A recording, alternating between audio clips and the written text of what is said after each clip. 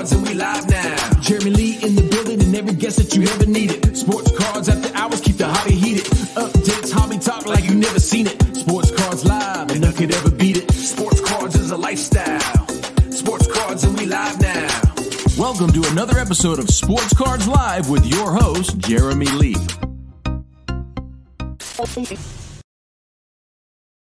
All right, everybody. Welcome to episode number 145 of Sports Cards Live. It is Saturday night, June the 18th, 2022. My name is Jeremy Lee.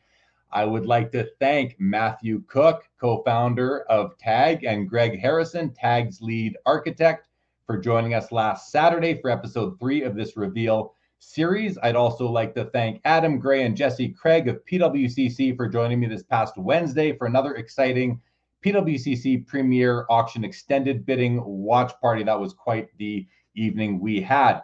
Tomorrow on Collectible Live, my guest will be Gerard Starkey of SAAS, that is Sports Authentication Authority Services. We'll be going live an hour early as it is Father's Day. That will be 6 p.m. Eastern Time tomorrow. Now, I'll let Steve speak to it, but we will be rescheduling the 5th episode of the Reveal series from next Saturday to a date a little bit into the future. And you're not going to want to miss that one as always. Shout out to the Center Stage app. Download the app in the App Store for quick comps, whether you're strolling through card shows or pricing your cards. If you are a vendor, the app is continuously improving. So join me in supporting these hobbypreneurs as they endeavor to make the hobby even better than it already is. I would also like to shout out channel sponsor Pristine Auction. PristineAuction.com is one of the most trusted sports memorabilia and collectibles auction sites. Auctions on PremierAuction.com start at just $1 each day, and there are thousands of autographed items available. They also sell thousands of sports cards, starting with no reserves in their weekly sports card auction, which runs Sunday to Sunday and has everything from vintage to ultra modern, including raw and graded singles and wax. Head over to PristineAuction.com and use the code SCL when you register to get $10 off your first purchase. I would also like to shout out the hobby's middleman service, TradeSafe, your risk-free alternative for trades and buy-sells from any peer-to-peer social media platform or marketplace. TradeSafe has created a service, a process, and a team that makes remote dealing much safer than ever before. It is now fully digital. The website was completely relaunched and it's easier to use than ever. Check out tradesafehub.com. Thank you to all of you subscribers, viewers, podcast listeners. If you're not yet subscribed to this channel, please take a moment, go ahead and do so. Special shout out today as well to all the people who've been sending me feedback on this TAG Reveal series. It is becoming more and more clear to me that TAG is what the hobby doctor ordered and that TAG is open to feedback from the hobby. So keep it coming. As always, your comments, your questions are in play. Before we bring out the featured headliner guest tonight, Steve Cass, founder of TAG, would like to come on and address a few things I know the hobby is curious about. So, Steve, welcome back to the show. How's your week been, and what would you like to discuss this evening? Thank you, Jeremy, and thank everybody for being here. It's really a special day for us, for me. I took a moment to use Google to find out how long this has been, and it's been 3,776 days since I started to have the initial thought that I couldn't answer the question, why isn't technology used to grade cards? So it's taken me a long time to get here. It's taken our entire team, who's been with me most of the way, a long time to get here. And in that respect, I want to say that all of us are, you can imagine, so excited, so anticipating this opportunity. Yet one of our team is not here, and he's out ill. And I don't want to speak to the specifics of the illness. It's not serious, and he'll be out a week or so. I will say that it's something that the timing of it is extremely unfortunate. He is as hard a working member of the team as there is, and his role in this rollout today, this demonstration, was a very major role, and missing him is something that is a huge loss for us. But I just want to let him know that the team has got his back, and we're pulling it all together.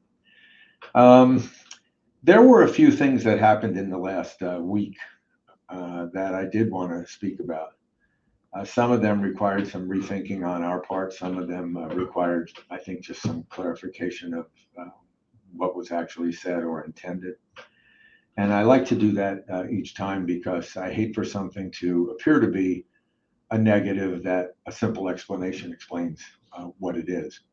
So one of the topics that came up, and I think I heard from a couple, maybe three people, about the resubmission process. So I wanted to speak specifically to the resubmission process for a moment.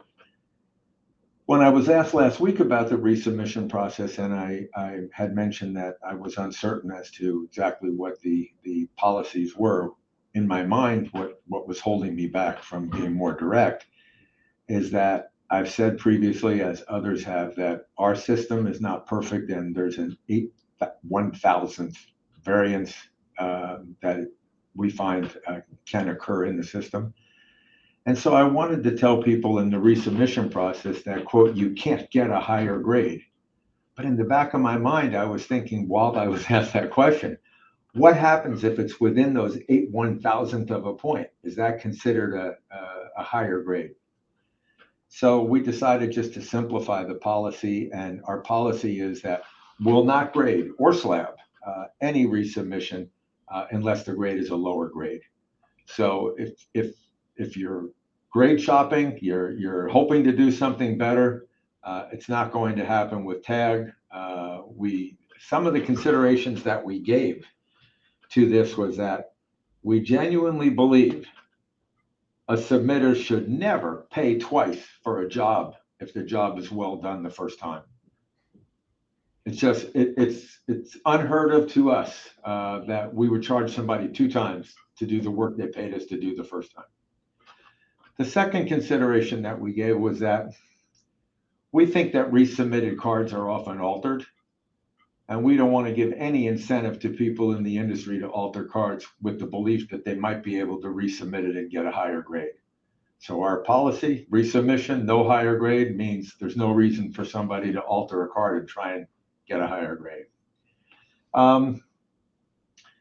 Another consideration that we had was that we think the resubmitter of cards is generally, more often, a trader of cards. And the person who buys that card that got a higher grade the second time is often a collector of cards. And what's bothersome, or most bothersome to us, is not that the big boy beware. It's that a lot of times the collector is an early stage collector, a youngster. They don't know any better. They've saved all their money. They're buying their hero. Maybe they're paying $60, $80. It's a lifetime's amount of money to them at that point in their life. And then they find out that the card is an altered card that got a higher grade because of resubmission. It just doesn't seem like the way TAG wants to be in business. So given all of those factors, we concluded that TAG does not want to be perceived as a lottery for higher grades, and we don't want to appear to be an auction house for grades. We grade a card, for better or worse, you decide. You'll see a lot tonight. That's what we do. That's our grade. Take it or leave it, better or worse. That's the TAG grade. So I wanted to make sure that I was clear on that resubmission, and I apologize for not being quite so direct last time. We are going to include in our definition of higher grade are grades that are, we will permit a card to get a higher grade if the grade is not a result of more or less defects. It's just a little piece of fray here and there that causes a rounding error of 8/1000th of a point. So the main thing is there's no opportunity to increase your card grade by resubmitting it. Go somewhere else and seek a second grade there. I also was asked about vintage cards. I also had some trouble answering that question because I wanted to be direct, but it was difficult to be direct without divulging a lot of information. So I did say that we're not contemplating at this time, doing vintage cards. That's correct. It's not in our immediate short-term plans. However, our plans for this year are to increase our card ID database, which is the starting point for grading cards. And we'll be adding the game cards to our card ID database. We expect to have that live and running this year, 2022. We will be adding cards by decade, going back to 1990, 1980, 1970, et cetera, by decade, and we'll keep going. I made a comment last week that it's also a question of opportunity cost. Where do you put your capital? How fast can you grow? There's a process that has to be continued to be developed. You'll see tonight the system is capable of image capture, grading, printing, slabbing very quickly. But nevertheless, we have quality assurance, manual quality assurance in every step of the way. So we have five quality assurance stages in there. Over time, I'm confident that those will become fewer and it will enable us to process faster. But in the beginning, we want to make sure there's no mistakes. So we're not committing that we will be going back to any period of time prior to 2000 at any particular rate. Our commitment is that we intend to be able to grade a wide array of cards, and just because it's vintage cards is not a limitation for us. Much of our technology today would be sufficient to be used on vintage cards. I also talked about in the context of vintage cards that there's an opportunity cost. You have to look and see not only capital opportunity cost, but industry opportunity cost and what it is you're trying to do with respect to presenting yourself into the market and gaining market share and gaining respect and credibility. So as we look at opportunity cost, there are things that we now have the capability of doing, but they would be distractions to the size team that we have. So in certain instances, we would like to add resource to be able to undertake other opportunities, not to advance the existing opportunities. A good example of that is that we have grading pods that are capable of grading in remote locations, wherever there's internet service, international, US. But there is some software requirements to that to make sure that the software remains protected, to make sure that the actual grading of the cards are something that we do, that they're not done at the remote location. I'm going to talk more about this in the future when we get to that episode. But we have been contacted. I'm not going to say surprisingly because it's not, but I am going to say thank the Lord because it is giving us feedback that whatever it is that we're saying is kind of resonating with people. And we've received a lot of feedback from people who can influence that opportunity curve for us.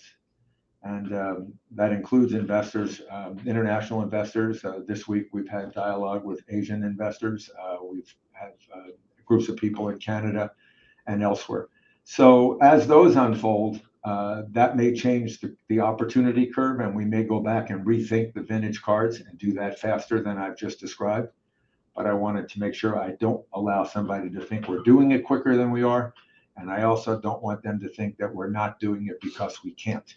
It's a balancing of all of the things that we're doing. Counterfeit detection came up, and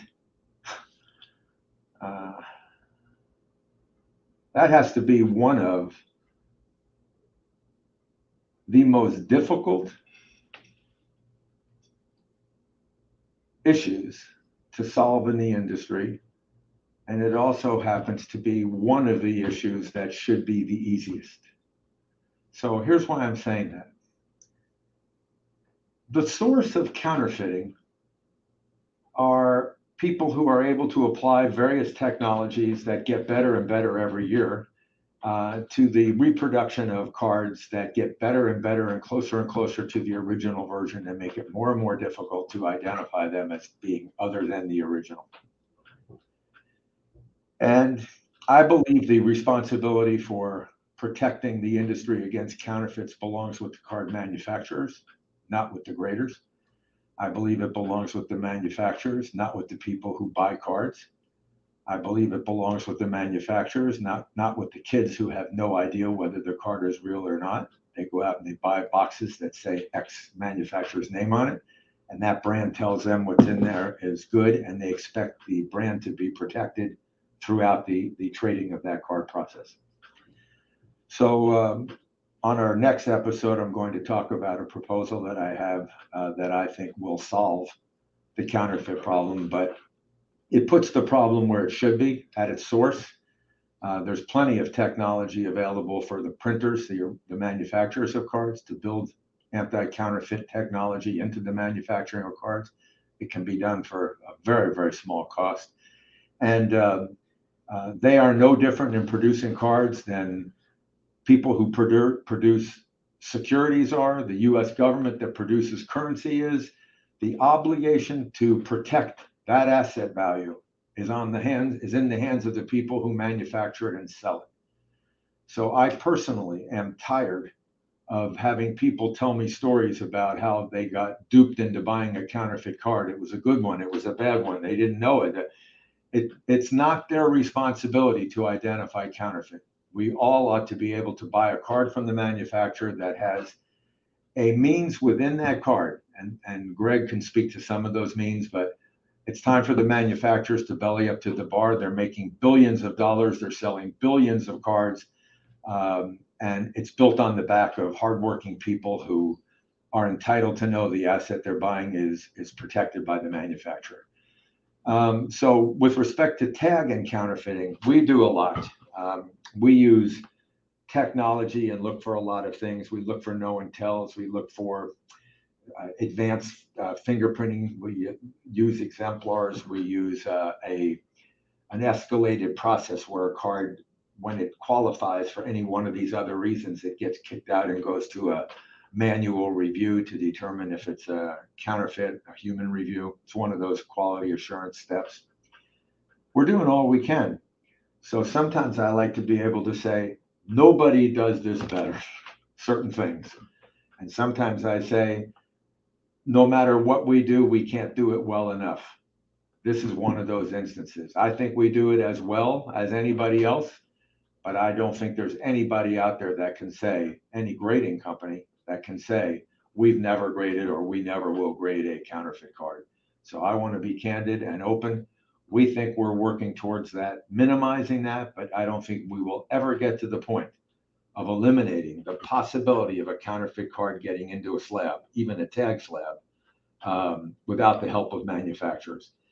We can get really good at the technology and the counterfeits and the tells on those counterfeits that we already know, but we have no idea what counterfeit's coming out next year, 2 years, 3 years, 5 years. So to sit here today and say we've developed a technology that will identify a counterfeit card that has not yet been made is a foolish thing to say, in my opinion. I'm not going to say it. Yes, we are committed to counterfeit detection, and we're working hard at it every day. I can't wait till we get to episode 5 because I think everybody will rally around this. There's no profit in it for us, for anybody. But we can get graders and auction houses and collectors, traders, little kids. We can get everybody in the industry just to stand up and say, we're done. We want to be protected against counterfeit cards, and we want the manufacturer to do it. Keep in mind, the power of the pocket is big. And when people say, whoever the first grading company is that responds to this need, the first manufacturer, and people say, I'm going to spend more money buying their cards than somebody else's, you will quickly see other manufacturers grab hold of those reins. We as an industry must speak to protect ourselves. I think that the survivability of the industry is at stake.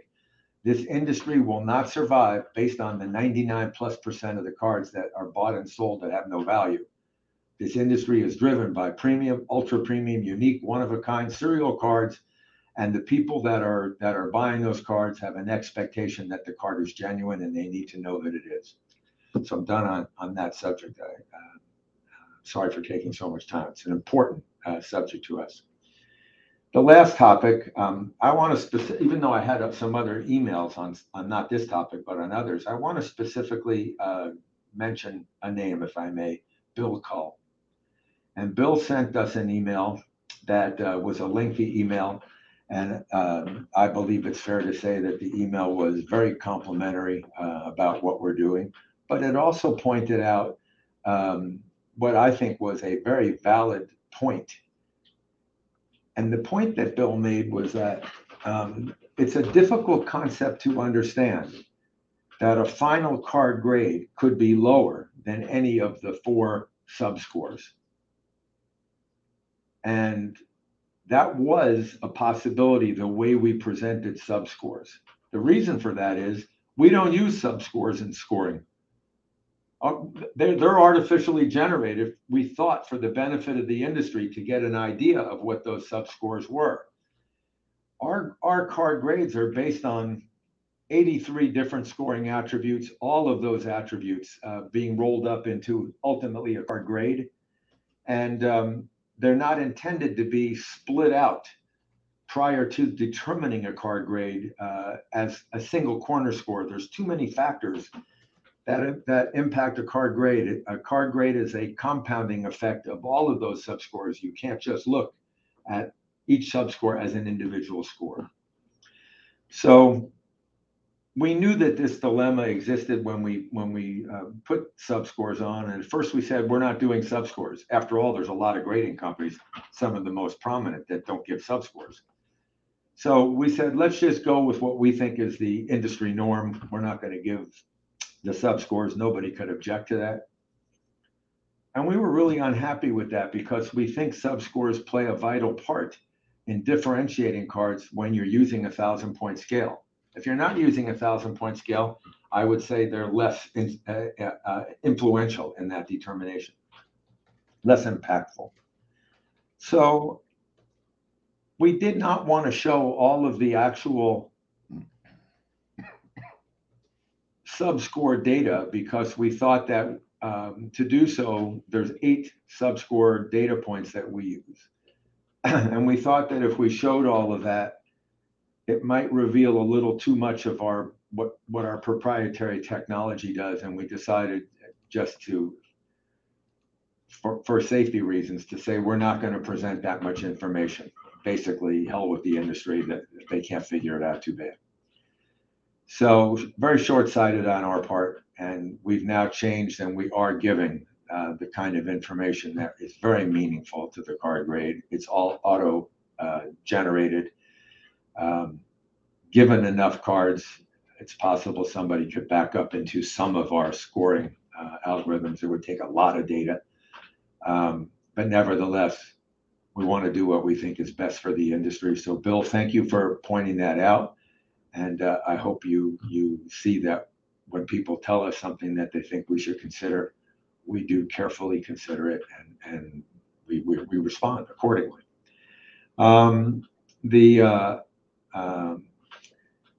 I want to make sure that everybody understands our card grade was never represented to be a roll-up of front and back or 4 subscores, or take the average of these or weight these 4 scores.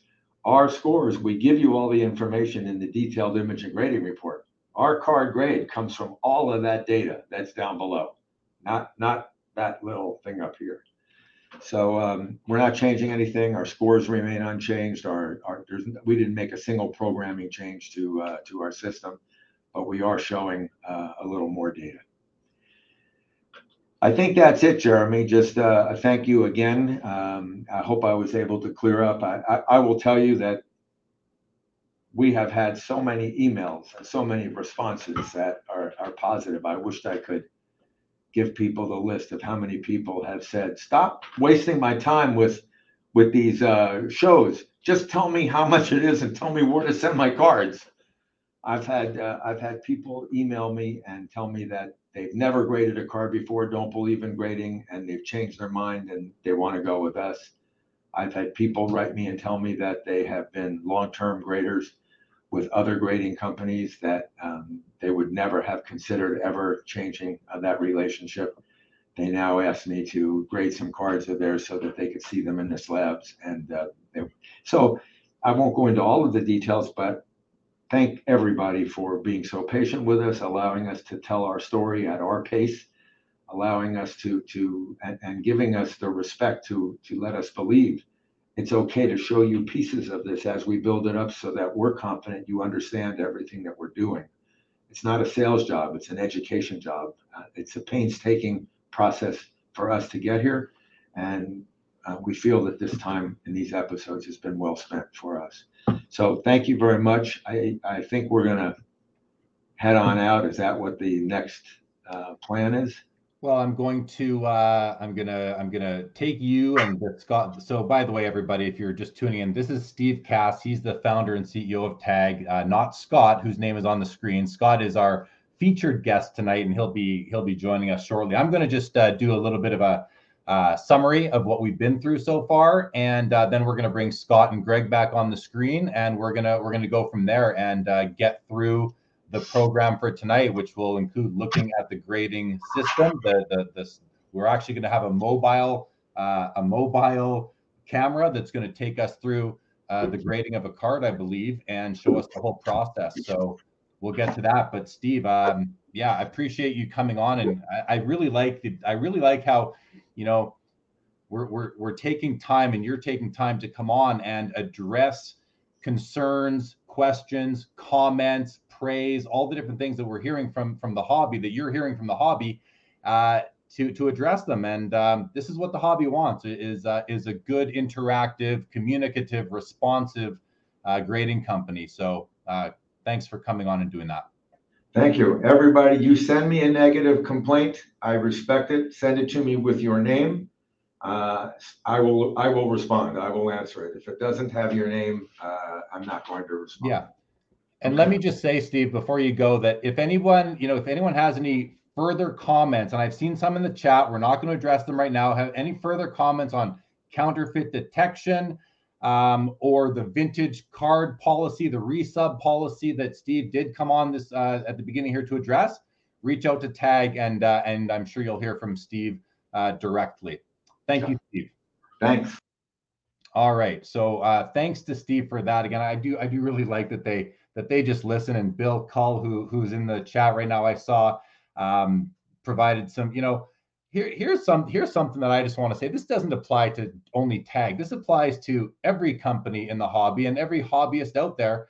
If you are going to criticize or be skeptical of a company or service in the hobby or any industry, really, I think you're going to get a lot more. You're going to be more satisfied with the reply you get if you do it in a respectable and constructive manner, and even potentially provide some of your thoughts on how to resolve the issue versus just coming out swinging. So thanks, Steve, for that. So again, everybody, this is episode 4 of the 5-episode TAG reveal. Episode 1, we met Steve Cass. I recommend you go back if you haven't watched that yet. That was a nice episode. We got to meet him and hear all about his history and why he started TAG in the first place. Episode 2, we met 3 members of the management team. We went over some of the things that differentiate TAG from other grading companies, although the episodes 3 and 4 are going to do that as well. Episode 3, we did see the digital imaging and grading report they called the DIG. We saw the population report. And today's episode is about the system itself, the 1,000-point grading scale. We heard about the approach to counterfeit detection. We'll hear about that more as the episode goes on. We're going to finally get to see TAG's grading system in action. This is transparency in our hobby as far as grading goes at its absolute finest. We're going to meet Scott Maxwell. He is TAG's Chief Operations Officer. He is a lifelong collector. He has 8 years of professional grading experience with the hobby's leading manual grading company. He also has 14 years of experience as a sports card consultant, as well as some people at TAG, as I mentioned, are going to walk us through the system, so we will get to see that. And here we go. TAG is really the only company to show us how they actually grade a card, and I can't wait to see that again and to be able to show it to all of you. All right, let's bring on tonight's featured guest. They've been waiting for a while back there. First out, we have Scott Maxwell, and let's bring out Greg Harrison. Scott, I want to welcome you to the show for the first time. I know a lot of your colleagues and fellow co-founders and senior management have been on the show. And Greg, you were on last week. Welcome back to you. Before we get to you, Greg, I want to get to know. I know Scott a little bit now, but I want the audience to get to know Scott because he is certainly a key member of TAG. So Scott, It's your first time on the show. You've been behind the scenes helping your colleagues with the first 3 episodes so far. I mentioned it briefly what your experience is, but let's hear it from you. Can you take us through your hobby background and your grading experience? Yeah, absolutely. First off, thank you for having me on the show. I'm glad I finally get to participate in these calls. Excited to be a part of it. Great to have you. Yeah, thank you. I'm a lifelong collector. I started collecting cards when I was 9-10 years old. I went into a Toys R Us with my dad and bought a rack pack of 1988 Topps, and was hooked ever since. We'd go and find those little 35, 45 cent rack packs and buy 10 or 12 of them at a time, and I started putting my collection together. And it just snowballed from there. From 88 to about 98, every penny I could get my hands on was spent on a baseball card or a hockey card. Yes, I do collect hockey. Nice. I love it. I wish my camera was showcasing some of my memorabilia, but maybe later. I accumulated over the course of the first 10, 12 years of collecting roughly 400,000 cards. And just fell in love with it. I still in love with the hobby. From there, it opened up the opportunity to work at one of the major grading companies in business today. I spent just over 8 years there grading cards professionally. Looked at a lot of cards, got to travel to a lot of neat places, do some on-site grading, met a lot of unbelievable people within the industry, and kind of got my appetite whet for what was on the outside. After leaving that grading company, I started my own business as a consultant to high-end collectors and dealers alike. Spent a lot of time looking at graded cards, looking at raw cards, offering advice on what cards should they put their money into, what cards are worth buying in slabs, which ones are better served outside the slabs, and like I said, just spent the good part of the last 10, 12 years consulting for my clients. Along with that came the opportunity to work with TAG. I met Steve almost 9 years ago now. We talked about cards. We met for lunch, spent about 2.5 hours talking about Mickey Mantle rookies, talking about pre-war cards, talking about modern cards, just getting to know each other. And at that point, he asked me about this business, about technology. What were my thoughts about what could be done in the industry to better it? And I was on board, and I've been working with TAG almost full time ever since. Building what we're about to show you today. Awesome. Well, I mean, listen, I have spent time with you in person. We have spent time on Zoom calls as I prepare for these episodes, and it's clear to me that you're a true professional. You've got great experience in terms of grading cards. Even as far as just being able to tell if a card is authentic from touch, just like I can on many cards, not all cards. Again, as Steve said, I don't know that anyone's perfect at that. Certainly, there's no company out there today that's perfect at it. We know that just from the reason why. Well, we just know that. The touch and the feel is a big thing, and when you've looked at as many cards as we have, Jeremy, I know personally I've graded over 3 million cards, whether it be, looking at cards for collectors through my consulting business, buying and selling cards myself, the cards that I graded while with the grading company. I've looked at millions of cards, and that expertise goes a long way into what we've done here. Someone just asked, what's the major grading company you worked for? I don't think there's any harm in saying that. Do you want to let everybody know what company you did work for? I mean, if you're not opposed to it, I don't think I am either. It's been 13 years since I've been there. I did work for PSA. And you were there for 8 years? 8 years. Yeah. No, I think it's important, and I like the approach for that's just another aspect of transparency here. So yeah, absolutely. I 100% agree. And I mean, PSA has a great reputation in our hobby as far as manual grading goes, and I think it speaks a lot to your experience, and so it's fair to comment on that. Okay, anything else, Scott, before we move on? No, I think that's it. Unless you have any other questions about my background, I'm excited to have the guys show you what we got going on out here.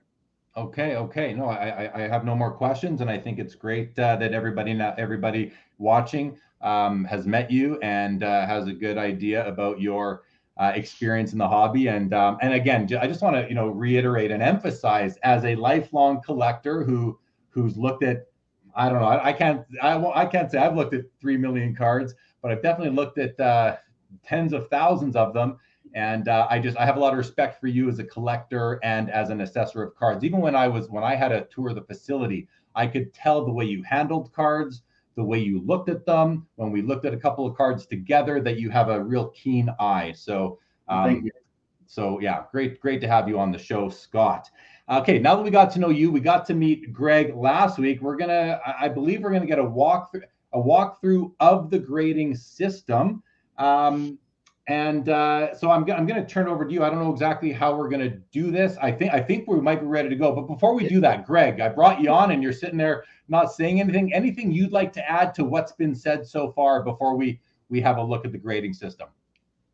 Well, yeah, I think the first thing I would say is, we wouldn't be here today without Scott, right? Having, his immense experience in card grading has been, right, a key underpinning of the entire system, right? And you can't get to an automated, grading system, right, without understanding how and representing cards in industry standard grading terms, right, without really having this kind of knowledge brought to the table by somebody like Scott. So yeah. And considering the amount of time Scott and I have spent together in the last 2 years, we're practically brothers. I spend more time with him than his wife, I think, sometimes. So I think that's interesting because, Greg, you're the lead architect building the system, and Scott is your conduit to understanding how card grading works. So yeah, exactly. So I think that's really, really interesting and good stuff right there. Okay, so with that, I can see we have a couple people from TAG. Guys, I see you back there. Can you hear me? They can hear me.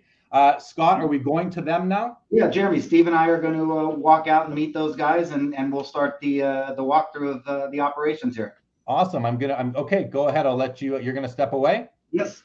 Okay. I'm going to remove your screen for now, so we have more screen real estate like that, and I can see them in the green room there.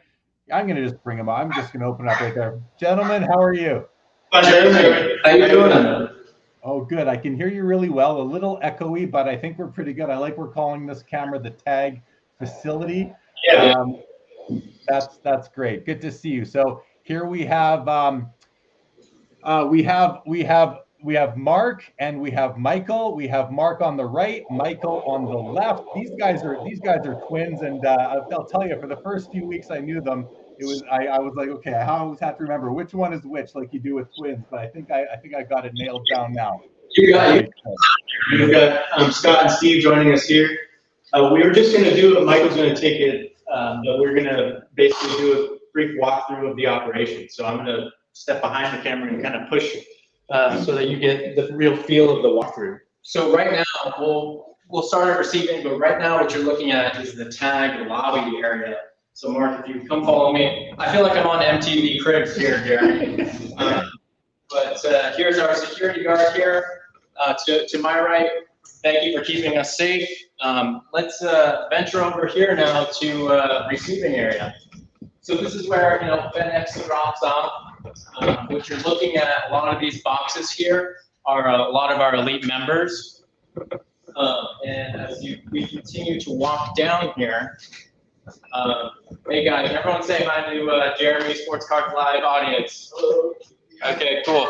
So here unboxing. So like we went over in episode 2, Carlos is unboxing the TAG safe case, the deck boxes, and then loading the cards into the tag shields and sleeves. He's putting the process ID label onto the process ID bin, and then he puts it on the completed rack here. We have Kiki doing the same thing, and then right here we have the card ID labeling team, Becker and Jessica. Guys, say hi. So what they're doing, essentially, this is our first line of defense, right? So if a customer, for illustrative purposes, types in a Topps 2011 Mike Trout update, red, but really they submitted a green, they'll catch it here. In addition to obviously the ICM, which has OCR technology. Let me jump in quick. ICM OCR, please explain. Yeah. Image capture modular, and then optical character recognition. So the technology will automatically identify if it's a red refractor, if it's a green refractor, so on and so forth. So from here, I'll let I think Mark and Scott take over. We're gonna go over here to the ICM, the tag technology, and they're going to demonstrate that for you guys. Yeah, so as I said, out of receiving, the bins placed here, the rack this is Justin, our image capture specialist, and he basically, this is his to-do list for the entire day. Every bin, this is, each card is individually labeled, and so you can see I'm going to steal one, Justin. You can see that it's labeled with a QR code. And he's image capturing cards there. We'll demo it again, but you can see each card has a QR code. He'll scan it so that the computer knows what it can retrieve from our database, what card it wants to expect. The ICM, when Mike talks about the ICM, this is the ICM. It's our image capture module. It's our machine. It's the photometric stereoscopic imaging system. And so you can see there's an automated actuator that Justin just triggered with the right switch. The left switch engages suction. We have a specific configuration on the bottom of that nest you can see there that allows for up to 12 CFM of suction, that we can get all our cards that need to be completely flat. We can get even the most warped cards to be perfectly flat so that they're completely perpendicular to the camera itself. And you can't see it, but inside there, we have very specifically measured out components. There's focal lengths, there's computer fans in the back, which are pushing positive air out towards the operator so that there's no debris on the top of the card. There's no debris in the system itself. And then actually you can see there in the top right over his computer, there's a camera, and those cameras are our insurance cameras basically, and they follow the card through our entire process. There were some in receiving, there's some as we move forward to verification quality assurance. So what Justin's doing there, he's image capturing. After he completes an entire order, the bin will go onto the rack, which is then retrievable by verification 1 or verification 2, and they simply begin the process of verification. At this point, the card is graded. All the data is extracted and it's graded, and it's passed on for further detailing there as you go that way. So then I'll pass it off to Greg and Scott to go into further detail about verification. And by the way, this is Richard, and he's inspecting a card there. He will have, every computer will have their operations portal up so that each card is tracked and time-stamped with each of these little QR code readers, 1D, 2D barcode scanners. So we have these, sorry, Richard, we have those at every single station throughout the facility. So I'm gonna pass through. Greg and Scott, do you guys want to, before we move forward, do you want to? Yeah, I think that kind of shows the first two aspects of grading the card, going into image capture after it's been unboxed and card labeled, and then the process of verification, again, where our operators are using certain technologies to verify whether or not the system has accurately identified all surface defects, including edge and corner defects. I'm going to hop back into the office, Jeremy, and from there, maybe I can do a screen share and kind of go into a deep dive of the tag operations portal and verification process. Sounds good, Scott. Thank you. And thank you, Mark and Matt, for taking us through the facility. That's, I mean, let's look at that. Look at that image, everybody. I mean, I don't know if we've ever seen the inside of of an operation that looks this organized and sophisticated. Thank you, Jeremy. I guess while we wait for Scott to go back to his office and pull up basically in much greater detail what's happening in verification, you're entering now the UV marking station. So here is where we would engage a print job. There are 20 slabs located in here. 4 of these printers would be connected and get us to a very, very expedited speed of getting cards out. And by the way, Steve is here as well. Do you want to turn the camera? Just watching. Cameos. So out of this printer, I've already prepped a few labels, but how this process works basically is there's a small label underneath so that we know 1 through 20 what each slab is, and it corresponds to labels that have been printed in receiving, right? So you lift this, what's called a fixture or a jig. You lift it out of here. We take it over to assembly. And then basically this is our light box and the deionizer here. This is the process with which we assemble the cards, make sure everything's clean. And so I have a few cards here that I can clean and weld for you guys, unless Mark, I just want to jump in and clarify for a moment. So that tray that you just lifted out, that was a tray of slabs upon which the flip detail is printed, right? Yeah. So that is how they print right on the slab itself, and then that becomes one half of the slab overall. Correct. This is the bottom piece, which is it's been UV cured, and then that piece basically it's just matching. So for example, I have deliberately a Steph Curry here. Congrats to the Warriors, for all of the Warrior fans out there. Right? It says on here slot 2. So all I need to do is know that slot 2, I would pull it out of here, and weld it. And I can't do that unless it's got. And you also mentioned the deionizer. You pointed to the deionizer. Can you just speak a little bit more to that and what its purpose is, what its function is? So the function is to eliminate any debris that may be on the slab after UV curing, or UV marking, or on the card, or on the top slab. So the bottom slab is here, and the top slab, we place the card inside, and then mate them, and then weld with this ultrasonic welder here to the right. So basically, the deionizing here, I can basically blast the entire bed while all of these are in here. And notice that everybody wears gloves. I don't know if you saw, but we're pretty strict about making sure everybody wears gloves, especially if they're handling any part or any slabs as well.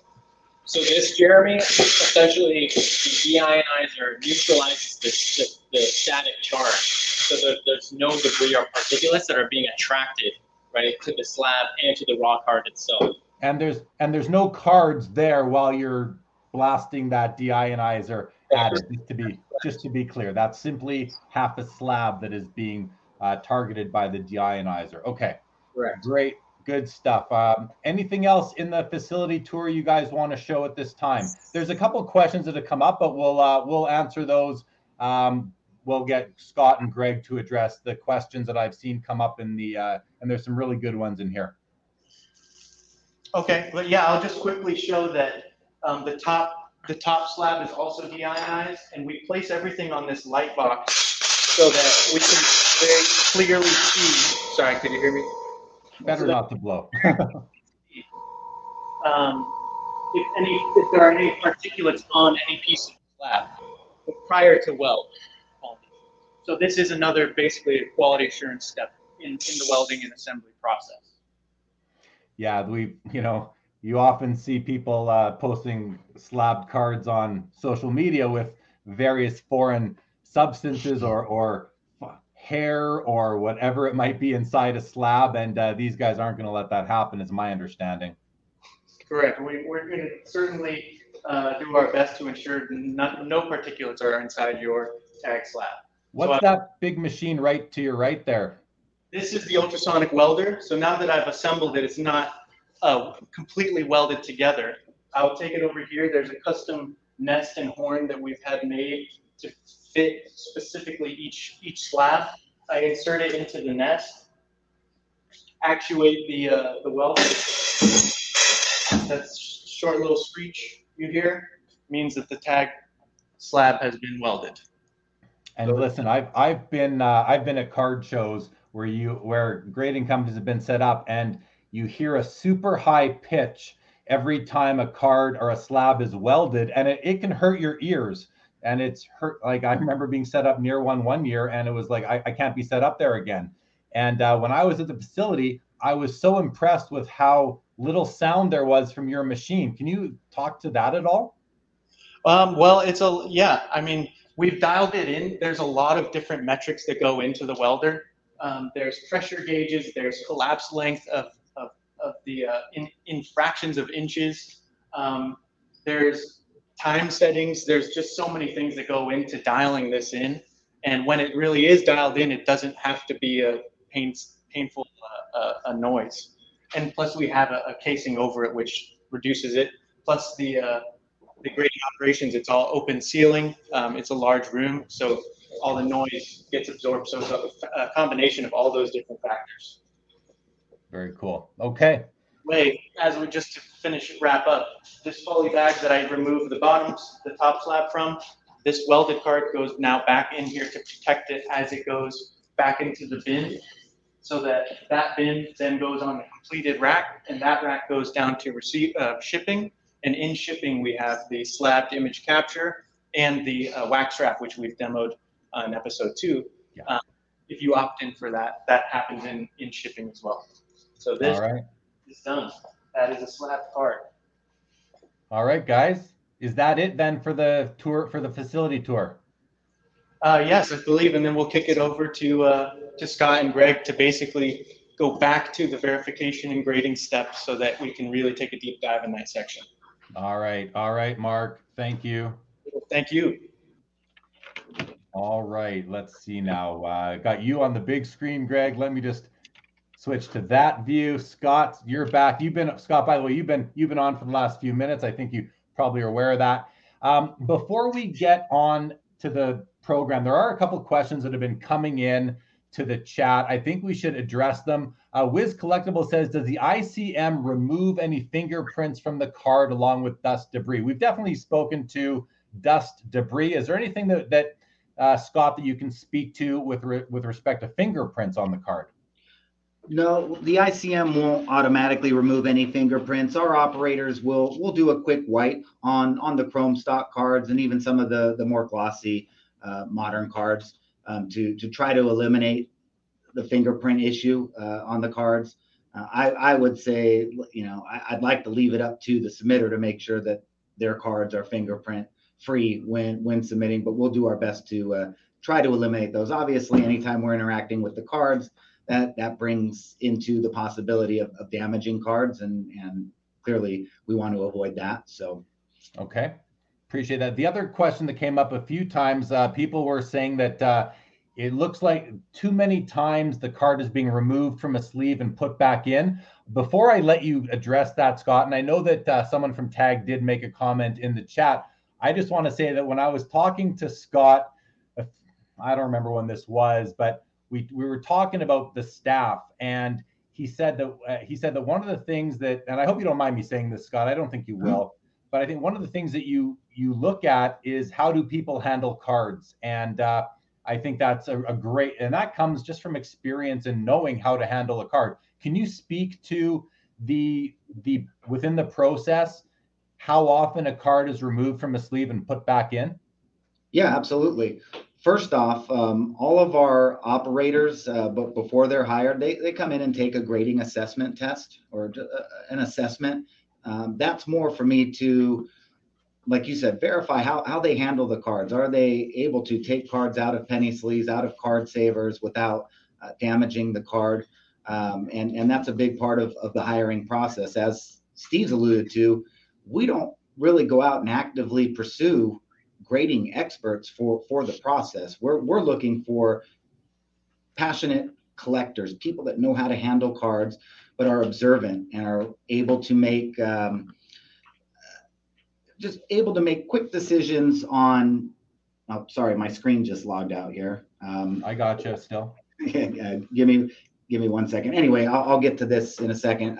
As far as the operators go, we're looking for people who can make observations, make decisions on, whether or not the system accurately identified the surface defects. As far as the cards being removed from the sleeves, I don't think we're removing it any more times than any of the other grading companies. It should just be 3 times that a card is removed from a card saver and penny sleeve. Once into the image capture, once for verification, and the last time as it goes into the slab. Okay, great. And are you confident that those steps, that there's no damage done to the card with each of those removal and reinsert?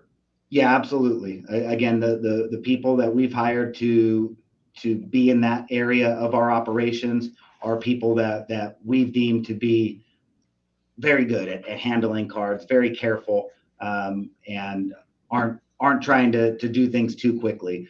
We have a very quick process. There's no point for anybody within the operations to try to speed things up.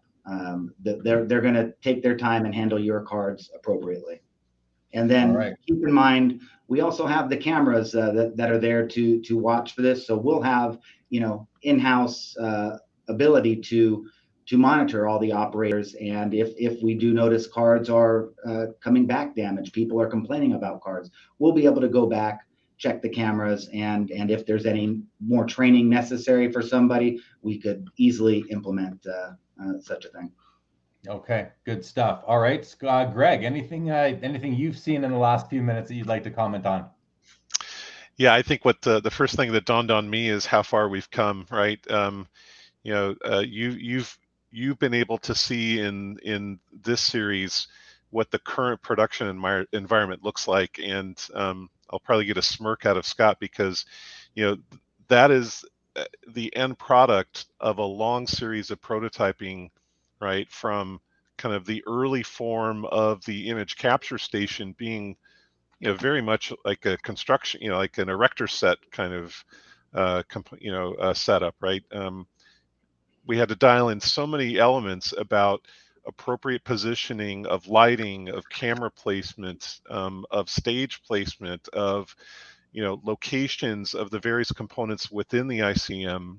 All of those, had to be essentially, tried out, right, and dialed in over the course of time. And with this vision that eventually we'd get to a manufactured, or I forget the word I'm looking for, but a set of system components that are now solid state, right? There's no more dialing in, loosening this, adjusting this. The compositing of all of those elements in the ICM, right, is now just a cut and dried manufactured set of equipment. So that allows for high precision and replicability. But it's just amazing for me to see, all of the equipment, right, in action. Even though we're kind of subscale in terms of the people that we had on to showcase you today, imagine that whole room filled with people and how loud, right, and active that environment looks when we're in full production. Yeah, one of the questions I also saw that came through was how long does it take to run a card through the image capture machine? How many image capture machines are there? And another question, I mean, it's been discussed, but I think someone was asking about. I think I lost the comment here. It was JP who basically asked if the system would one day allow remote grading. which has been addressed in their pod system? The answer to that, JP, as Steve mentioned earlier today and in prior episodes, is yes. There is the ability for this remote grading, although it's not remote grading, it's more remote image capture and slabbing. The grading always happens at tag, as we've learned in the past.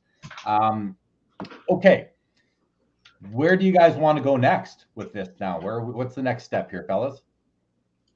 I'm going to pull up our tag operations portal, and like I said, we'll kind of dive into what our verification QA operator would see and how they'd go about their process of verifying whether or not the system spit out an accurate grade. All right. While he's getting, go ahead, Greg. Yeah, I'm sorry. I didn't mean to step on you. That's the no-no. Yeah, I think just to buy him a second to log in and get in there.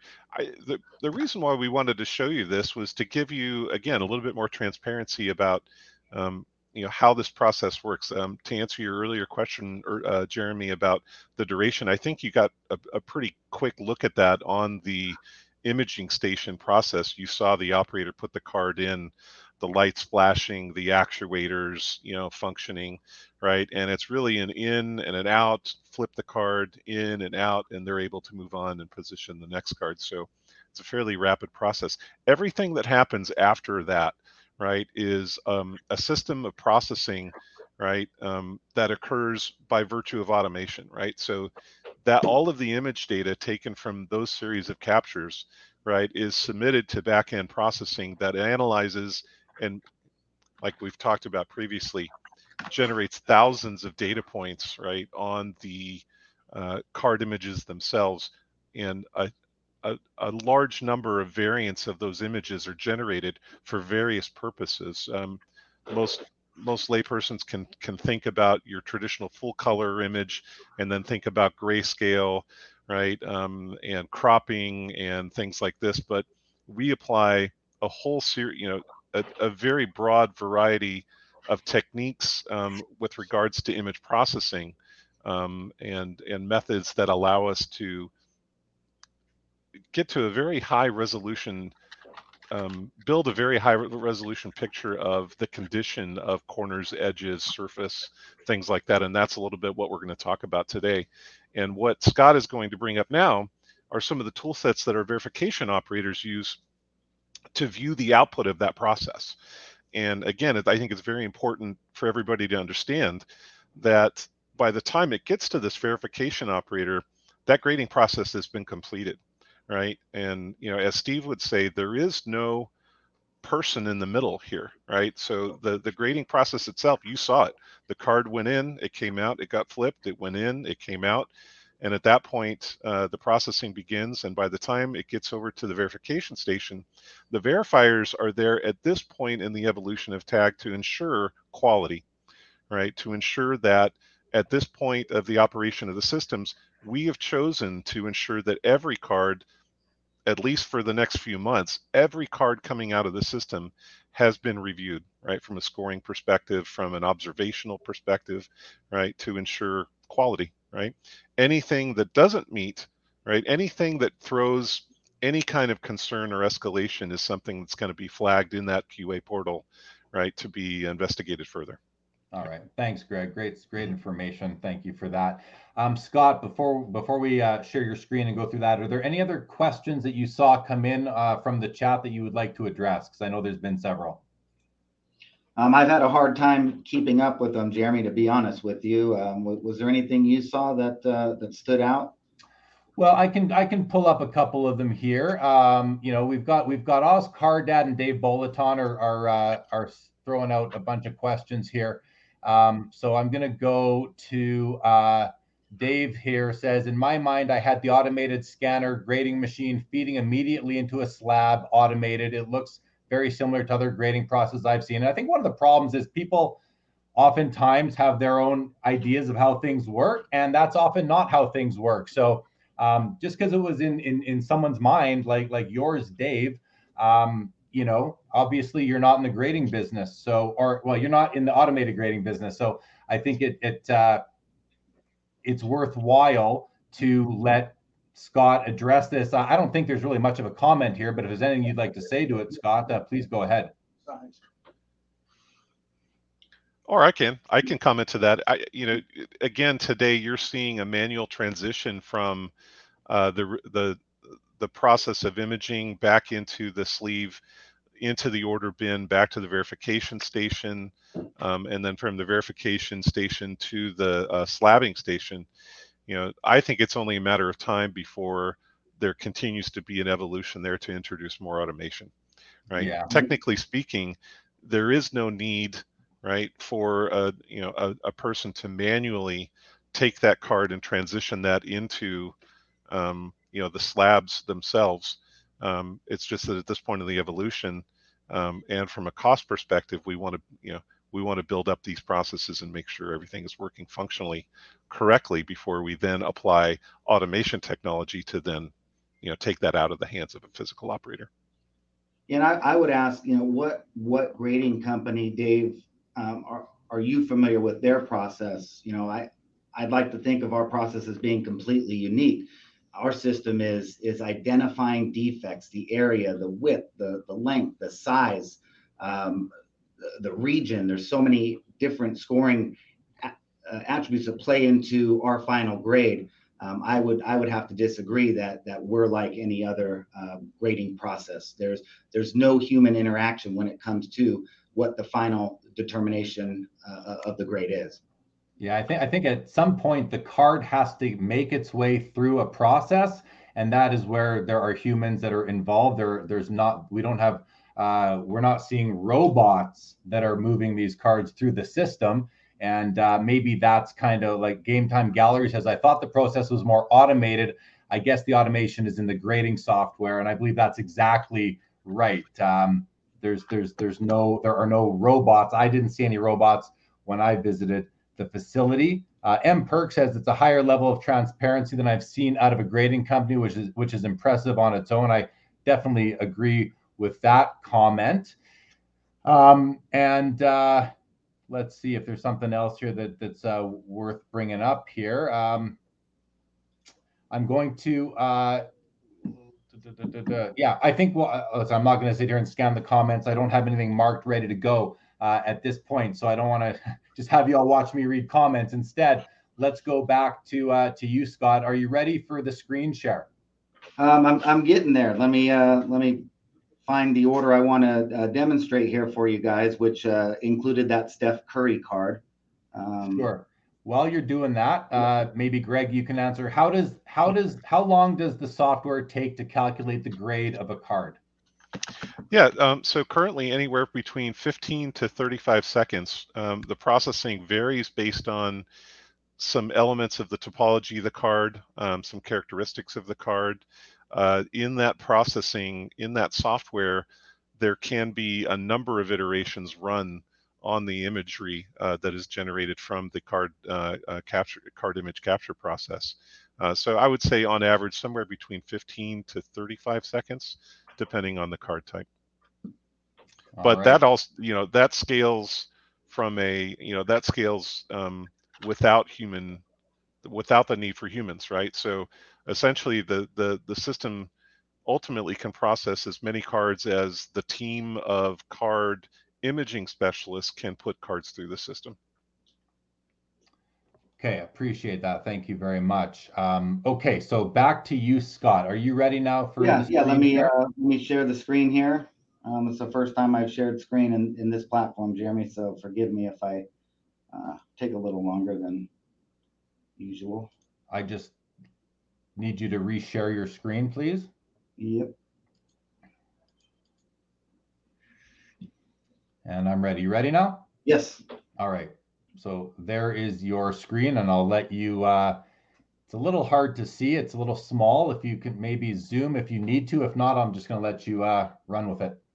Yeah, let me zoom in for everybody here. Oops, sorry. How's that look? A little better? That's a lot better. Yeah, thank you. So here you're looking at the tag operations portal. This is where the operator will get all of the relevant order information. And as you'll see, card details, card images, all the stuff that they're going to use to verify whether or not the system properly gave the card the right grade. So you'll see here we have all the cards in the order. After the card is image captured and goes to the verification operator, he would simply just click the verify button here, which would take him to the tag operations, the tag QA interface, or the card details pages we'd like to see. So here on the left, again, you'll see all the cards within the order that need to be verified. The image populates in this area here. You get the final card grade up in the top right. As I scroll down, here's where you'll see all the relevant card information, including player name, card number, parallel, etc. Again, this area here, the score grading summary. This is all the raw data that the system spits out, all the summary attribute scores, all the final front back scores, and you see here again the 941, the final card grade. This is all the information that everybody sees in our detailed image and grading report that we previewed last episode. So all this information is available to the operator. He also has high resolution images of the corners and edges as he scrolls down. If he's so inclined, or she, they can click this display measurement annotations button. This button displays all relevant measured artifacts as far as fill and fray go on the corners and edges. We highly recommend that they use this tool. This kind of might display some outliers that might need to be flagged for escalation. Below each image, you'll see all of the summary attribute scores associated with that top left corner, top right corner, bottom, top left back, top right back, etc. They're scrolling down. They're trained to scroll down and look at all this data and look for those outliers. As they're scrolling, if they happen to see something that looks out of place, they can click on the image to view a downloadable high resolution image of that particular aspect of the card. In this case, we pulled up the back back left edge. Here they'll be able to zoom in and see high resolution images of fray artifacts here identified with the blue circles. Again, all data that represents an edge score. You'll see a large artifact here identified. As they scroll down, again, just a lot of data at their disposal. Here they're also looking for instances like this. This is a great example where the system does not indicate that this is fray because it's not attached to a card. So the capability of removing any artifacts that aren't associated with the card. So they would take a look here and make a decision on whether or not this particular card needs to be escalated for any certain reason. As they continue to scroll, if they deem that this card, the card attributes for the corners and edges fit the bill, they would come down to this bottom portion here, which is the surface defect table. This is where they're going to spend most of their time looking at cards, looking at images of the front and back of the card to ensure that the system accurately identified all surface defects. Here on this card, this particular Nikola Jokic card, you'll see the system identified 2 defects, both on the back, as notated here by the side, and there's a print line and a pit. And I can tell you from looking at these deductions here, these are going to be 2 good examples of what we like to call NHODs, NHODs, or non-human observable defects. I'm going to click here to the back image, which is where the defects are located, and it will pull up a downloadable image that we can scroll into in very high resolution, I'm sorry. There were 2 defects. I'll scroll into one. There's a defect here on the top portion of the card, and I could see from my view before scrolling in, it's a lot more clear than what we're seeing here on the zoomed in version. But for screen share purposes, I don't think I can have it at any less resolution without your audience being able to see what we're looking at. So if you guys are able to see, there's a very faint line running horizontally right below the red writing here, which annotates the ID in the region. We can see it. I'll get into regional scoring in a few seconds. But a very faint print line, again, this is something that isn't visible to the human eye, but is something that the system is able to detect. This goes into our fingerprinting process. This defect, again, as we looked at the pre-algorithmic deduction, only had a 2-point impact on the particular surface score. So again, it looks like it's more severe when looking at it on this image, but it's not impactful when it comes to the overall card grade when the system is able to determine whether or not this is human observable or not. There was one other defect on this card. I believe it was towards the bottom right. I'll zoom in here. This is the pit. You will see the circular characteristic of this defect, circular indent. That's, again, characteristic of what we call in the industry pits or pitting. And as we move along here, I'll let Greg kind of explain some of the characteristics that the system looks for in order to identify this as a pit and not something else. So these are two examples of very minor defects that have very minimal impact on the overall surface score for the back. I'm going to come out of here and we're going to go to another card, Jeremy, that has a much more visible defect, just to kind of show the transparency of this SFX image, or what we like to call the tag X-ray image. And this is a Jason Tatum card. We're going to go to a 2017 Prism rookie, similar to the Nikola Jokic. Again, all the same information. You get the tag the images, all the card details, all the detailed image and grading report details. I'm just going to scroll down to the surface area here, and you'll see that on this card there are actually 7 defects identified on this card, and definitely some more significant defects. Here, ID1, we see a scratch that had a 49-point pre-algorithmic deduction. I'm going to pull up the same image of the front of the card. We're going to view that tag X-ray here, and looking at this SFX, if as an operator, defects stand out even at this ratio of view. So I'm looking at this at 26%. I'm going to zoom in so you guys can see to over 150%. And as I zoom in, you'll see how this scratch just really starts to stand out on this SFX image. As a lot of you collectors know, a lot of the defects on these modern cards with all the color variations and the design features of the cards, a lot of these defects just kind of blend in and are missed. Our system's able to accurately identify them, again, based on certain characteristics. You'll see in this image that green box. This green box is actually our facial ID recognition, what we like to call region 0. This impacts the overall score depending on where a surface defect is located.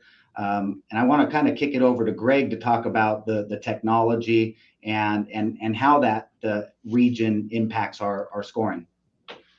Yeah, sure. Great job, Scott. Yeah, like we've been talking about, the generation of image data and measurable elements of the image data that's generated by the capture system are what we're looking at here. It was mentioned previously about the type of technology, the stereoscopic photometric imaging processing that we're taking to achieve some of this imagery in combination with a series of photographic manipulation steps to derive these types of imagery, and even as far back as episode 2, we talked about the applicability of machine learning and classification systems, right, to be able to identify and differentiate such elements from expected design patterns within the card area. So with respect to the regions that Scott mentioned, he's correct, right? So we run every image through facial recognition. I think it was even Steve that mentioned in a prior episode about the difficulties of recognizing facial regions in hockey goalie, behind hockey goalie masks. So we've tested hundreds and hundreds of such scenarios and even identify those accurately. So as he mentioned, a particular defect in traditional scoring, right, and even Scott can talk more to this. This is his territory, about how the meaningfulness of a defect is relative to the area that it appears on the card. And programmatically, we've sectioned this card into 7 concentric regions plus what he referred to as region 0, which is the facial region. And every one of those regions dictate a slightly different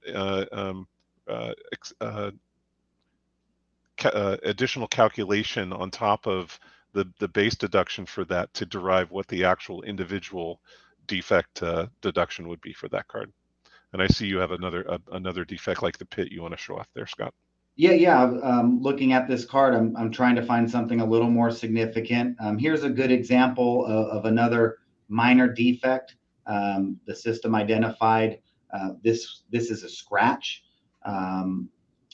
Very, very light indent to the card, and again has the characteristics of a scratch. And as we scroll down a little further, here you'll see behind the red writing here, there's another artifact that was identified as a pit. And as we scroll through, there's other little minor defects. Again, some of these might be those NHODs, non-human observable. But on this card, again, I'm scrolling through, not really seeing anything else. That leads to the other job of the operator. Not only are they looking at these defects that are identified, they're scrolling through this image looking for artifacts that may not have been identified. So they're looking for similar characteristics like this scratch, like this pit, that don't have the indication of being detected by the system. And so they would zoom in, they might see something like this area here, and they would take a quick glimpse at the card and determine whether or not there is a surface defect there. And if for some reason the system missed this defect, it would simply be flagged, escalated, and reprocessed to make sure that the system has the opportunity to capture that defect a second time.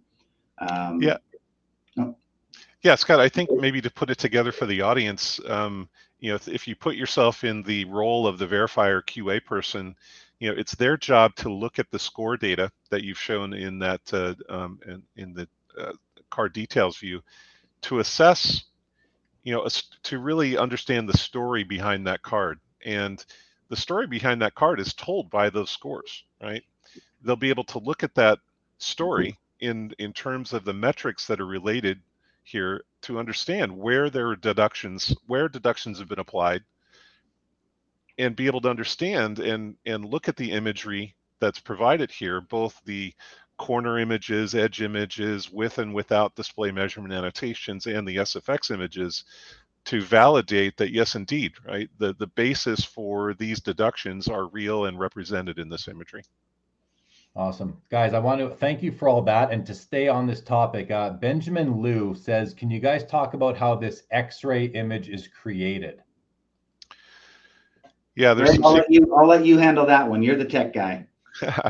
Yeah, there's some secret sauce in here. So we'll give you a high-level answer, which is we do use this term, and you could probably Google these terms. Photometric is a key component of this. Stereoscopic is a key component of this.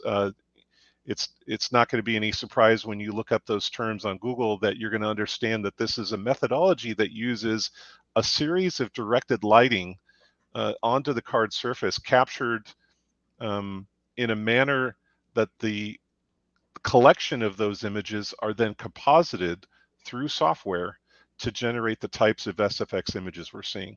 So from a layman's perspective, you probably even saw flickers of the light in the IMC. Did I get that right? IMC, the image image ICM. See, I got it backwards.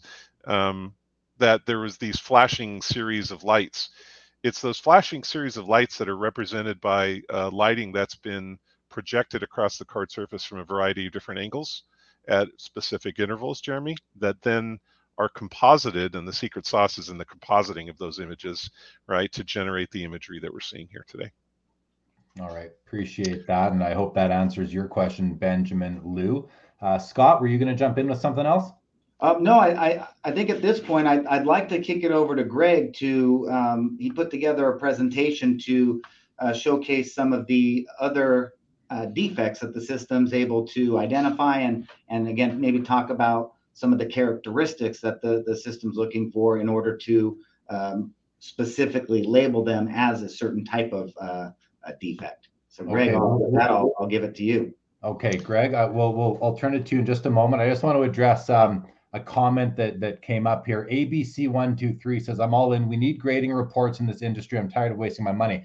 And the reason I bring that up, because there was a question earlier where someone asked, when you were scrolling through, Scott, all the information, someone asked, will these images and data be available to the submitter, to the customer? And just from watching the last episode, we know that answer is yes. All these images and the scoring data is on the detailed image and grading report, which is available through the QR code on the slab itself. It's also available through the population report. So if you are looking at purchasing a card from somebody on an online marketplace or at a card show, you can scan the QR code and you can go see exactly what the faults are on the card, or the defects, and really get a great understanding of what it is that you're looking to purchase, which is, that transparency that we crave so much in the hobby. So I wanted to address two questions via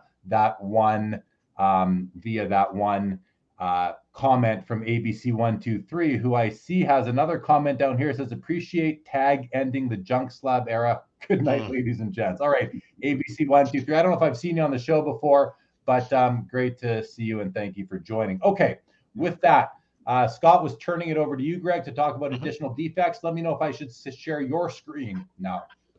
Yeah, so I think before we jump into that, the correct answer to ABC123's question, although what you saw depicted here was a much more condensed kind of inside baseball, right, perspective on the data points, the much more user-friendly view, like you mentioned in the detailed image and grading report, identical set of information. So every bit of information that you saw in that operator view is on the detailed image and grading report. And as a consumer submitter, right, your portal, the order management system, when you're logged in, creating your orders, viewing the status of your orders, viewing resulting data from your orders. Obviously, every card in your order is linkable to go directly to that detailed image and grading report, as you mentioned, Jeremy, simply scanning the barcode on the card.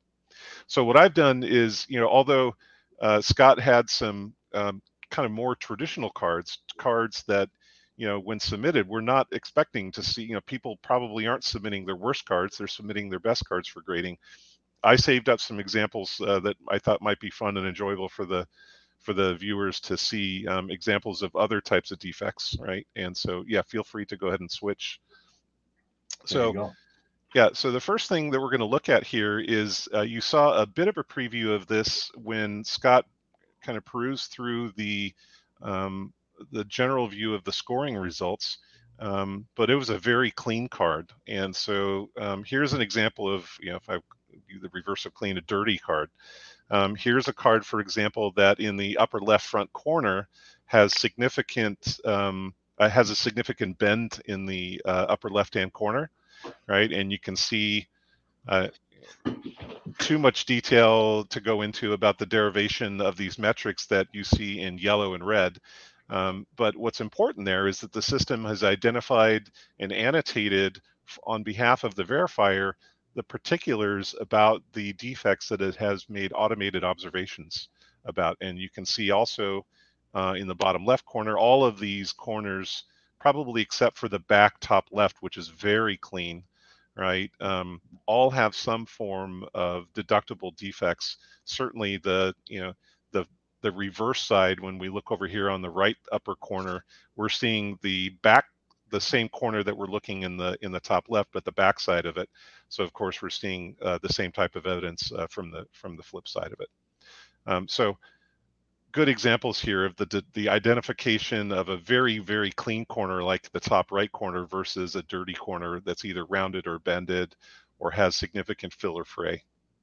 And I think, Jeremy, that I'm pretty sure that the public here is familiar with the terminology fill and fray, but just to be clear, fill would be areas where the edge of the card has been affected in a way where there's indentation into the edge line of that card, and fray is where we see components of the card material extending outside of the card edge. And Scott will tell you, as an experienced card grader, that although fill is a bit more of an issue, especially significant indentations of the card, there are components of fray that are expected, right?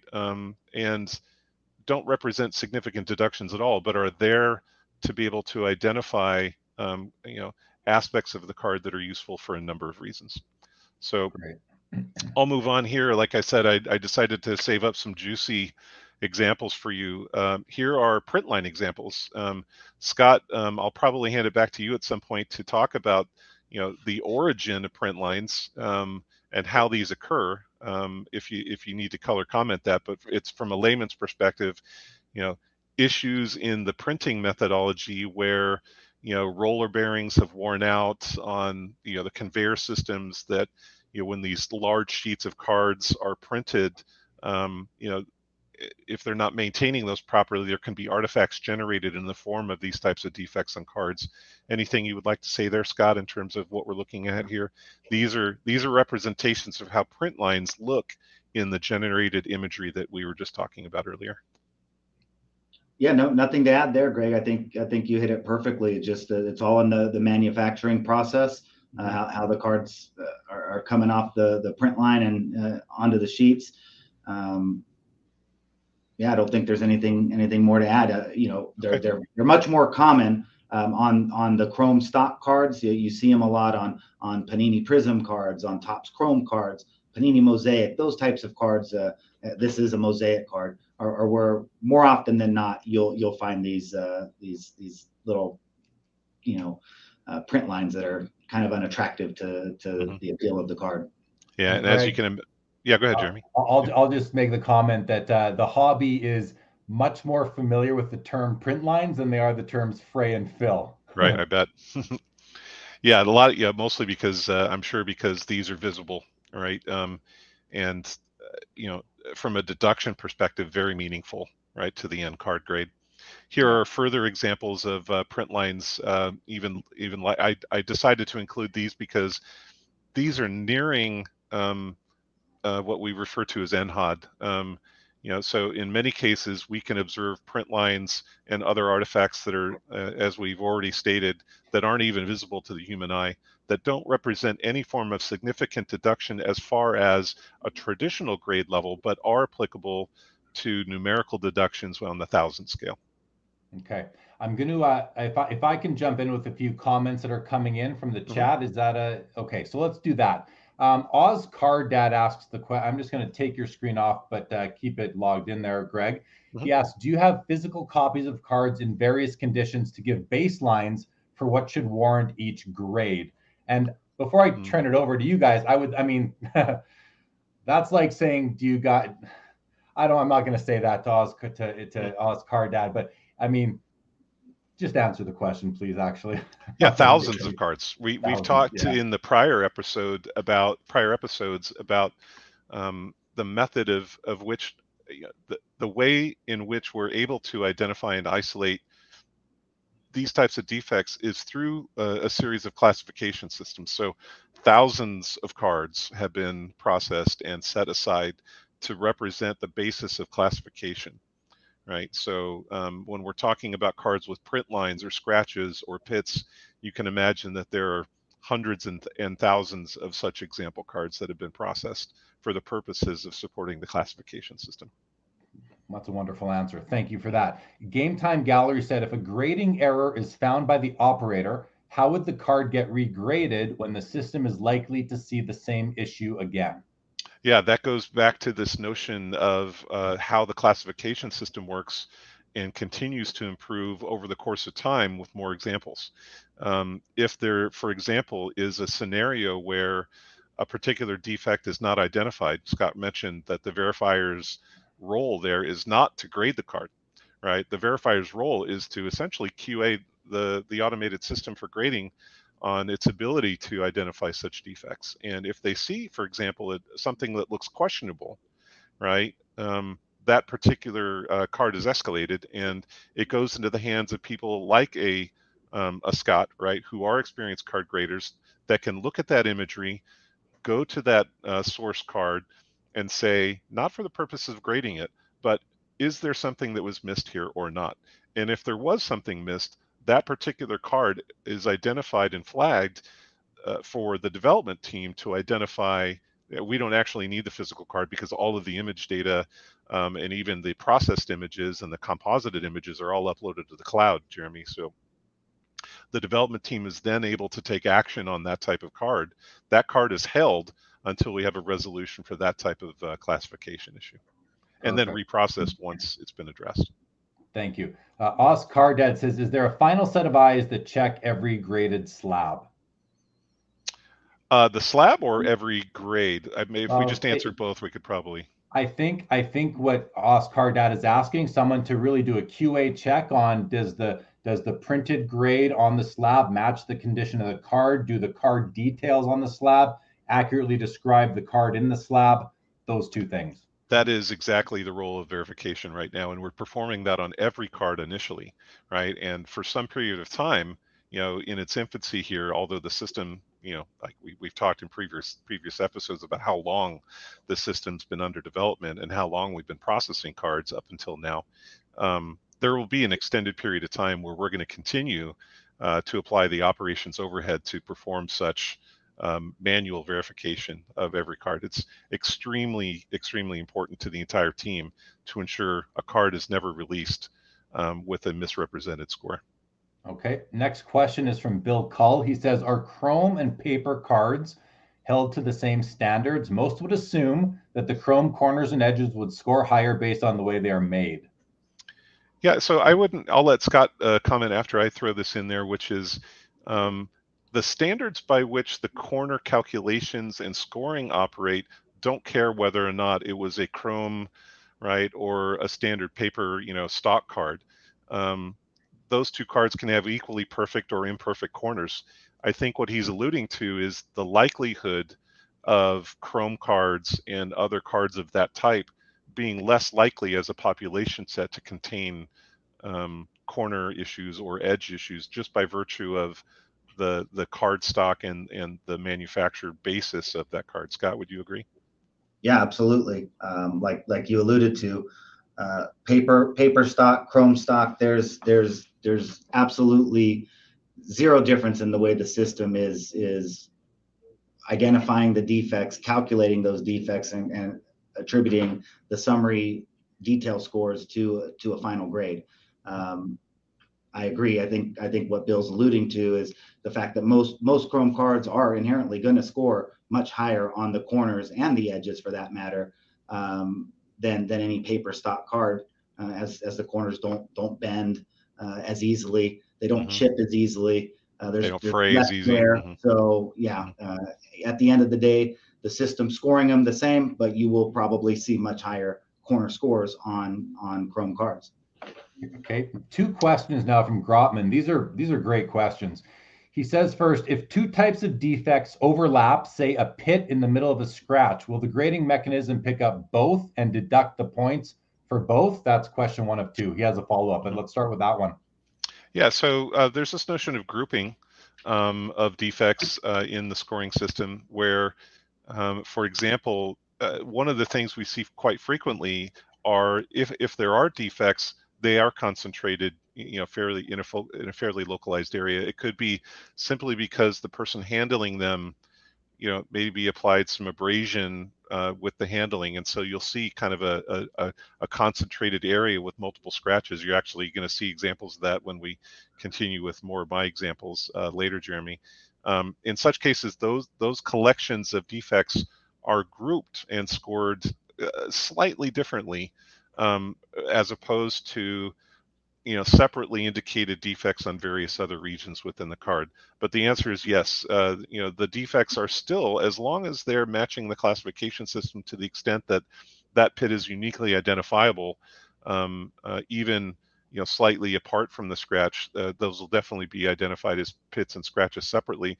I could see an edge case where if there was a substantial scratch and the pit was literally in the middle of that scratch, that could just be considered an aspect of scratch depth. But when at the level of detail we're looking, microns of variation, we're probably going to be able, unless it's literally dead center of that scratch, going to be able to identify those as separate artifacts. And Jeremy, in our initial testing of this aspect, we thought long and hard about this. How will the system identify defects that overlap? We took thousands of cards and placed manual defects on the card. Dropped a nickel on its edge on the card to create a dent and put a pit in the middle of the dent. And you could see the different characteristics, print lines and roller lines intersecting. It's all been tested and thought through. And as Greg mentioned, as long as there is a characteristic that allows us to, the system to identify the defect type, they will be identified separately and scored separately. You mentioned, and Greg, you used a good term when you talk about the grouping of these defects. Grotman's follow-up question is a question that, if I recall, I think I asked this exact same question, so no wonder I like his question. He says, and so if yes, basically we'll deduct points for both defects, would it be the same point deduction as if the pit and scratch were right next to each other, or if they're in the same region? So if they're overlapping, Yeah, there would be a slightly different score result there.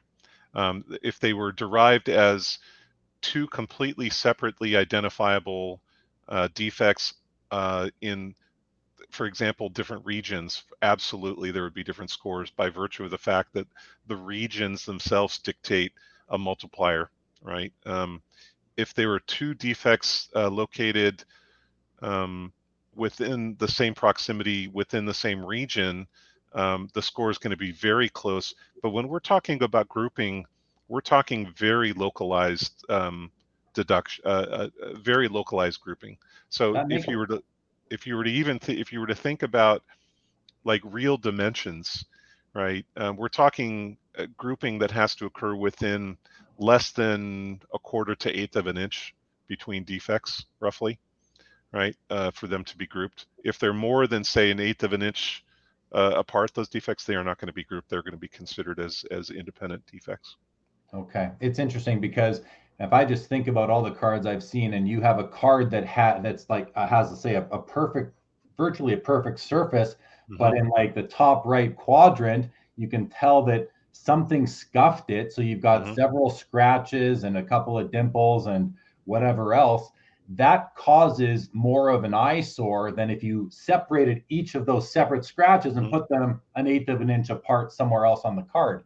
It's because your eye is going to be drawn directly to that grouping. So the fact that you guys have thought of that, someone said way earlier in the show that these guys have thought of everything, and I think you just kind of supported that claim yet again. So yeah, Jeremy, if I may, you bring up a good point. Like you mentioned, a grouping of defects separated and spread out amongst the entirety of the card are much less of an eyesore than when clumped together.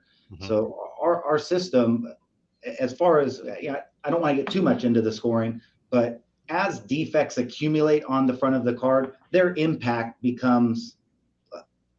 scoring becomes less impactful. The the most impactful defect has the biggest impact on the surface score. Other defects not located near that become less impactful. Therefore, the deduction becomes less and less as you get more and more defects. The grouping allows us to isolate all of those defects and score them as one, so as to not impact how the system uses all of the defects on the card to get to that final grade. Fair. Okay, two more things. First of all, and I see Punt Pass Click just put in a comment that is actually not accurate. He says, I'm not sure how I feel about knocking down a card for things that an actual human can't see. And the reason I say it's not accurate is because that speaks to the whole NHOD descriptor that you guys have, the NHOD, the non-human observable defect. And so to Punt Pass Click, I think and you guys please correct me if I'm wrong, but if there's a non-human observable defect, the penalty on the score is much lower, if not nil, compared to one that a human can see. And before I let you comment on that, Lucky K says, at what magnification do you consider something to be a non-human observable defect? Yeah, so maybe let's answer that. Greg, I don't want to talk about anything that is proprietary with respect to the technology. So I would consider the answer to this question to be a little too much information. Yeah, I think we can answer the first part of the question, though, about the difference between NHODs relative to their impact on total card score. Only because we said it earlier, Jeremy, which is from a traditional card scale, a card grading scale, you're not going to see an impact of such NHODs, right? A pristine 10 is not going to change from pristine 10 just because there's some NHODs on the card. Where it does come into play, and I think it's worth noting, is TAG is in the business not only to provide very purely objective grading, but also being able to leverage the technology, right, to the extent that we can prove, right, even higher value of cards on a scale that has never previously been attempted, right? So when you look at a third-party graded pristine 10, in our eyes, that is a huge range of variation in that traditional card grade. And what TAG has done, right, through the use of our technology, has been able to expand and understand where on that scale of that pristine 10 that card is, such that a card on the very high end of that pristine 10 should be worth more than one on the lower end of that same pristine 10, right? So I'm not care if you care to comment or elaborate on that, guys, but that's been something that's been really a key element, even insofar as this notion of a proof card. But all right, and you know what? Because you just mentioned proof card there, I'm going to bring up Jim L's comment here. He says, with this level of detail, which is incredible, are you creating a new grading system of, say, a 10 with TAG is not equal to that of, say, a current 10 with another grading company? No, I think we want to be crystal clear here that the entire the grading system, right, is based in traditional grading terminology, right? So the same card, the incredible pains to get to and ensure, right, that a card that you would expect to see in a traditional grading system as a 9.5 or a 10 or a pristine 10, you're going to get the same grade from a TAG result. The only difference is that, like we said, a pristine 10 in a traditional grading sense is that it's a pristine 10. In the TAG grading sense, a pristine 10 will have a range of numeric values, right? And we think that there's probably some value in that long term, even above and beyond where the traditional grading system is able to identify a card grade. Yeah, the other difference, I think, Jeremy and Greg, is that every card will be graded consistently so that the application of algorithm and scores and grading to one card that may be Gem Mint 10 or pristine, those same attributes as they apply to another card, you are assured that that card is going to get the same grade. Mm-hmm. So our issue with the grading industry has never been that grading today is not accurate. There never was a standard that was determined by rules of physics. The standard has been built over the years. The market has an expectation of what that standard is. All grading companies use a similar standard. Our objective has been to bring consistency and reproducibility to that standard, because when there lacks consistency, there automatically lacks inaccuracy, whatever your standard is. And objectivity. You know, there is no subjectivity in a machine, right? There is no tired eye or long night or pressed for a particular performance goal, right? So every card is objectively graded. Yeah, or 6 months experience versus 12 years experience, etc. Oscar Dad says, what is the numerical range for the tag top grade, which is a 10? So on 1,000-point scale, Scott, what is a 10? So we have two classifications of a 10. We have the industry standard Gem Mint 10 on our scoring system on a 100 to 1,000 point scale. That range is 925 to 974. We also have a pristine 10, and that would be any grade, final grade higher, 975 or higher. Got it. Thank you very much. Okay. What is next, fellas? Scott, or sorry, Greg, you had more defects you wanted to show? I did. Yeah. Let's flip back to the slides just to get through a few more of those.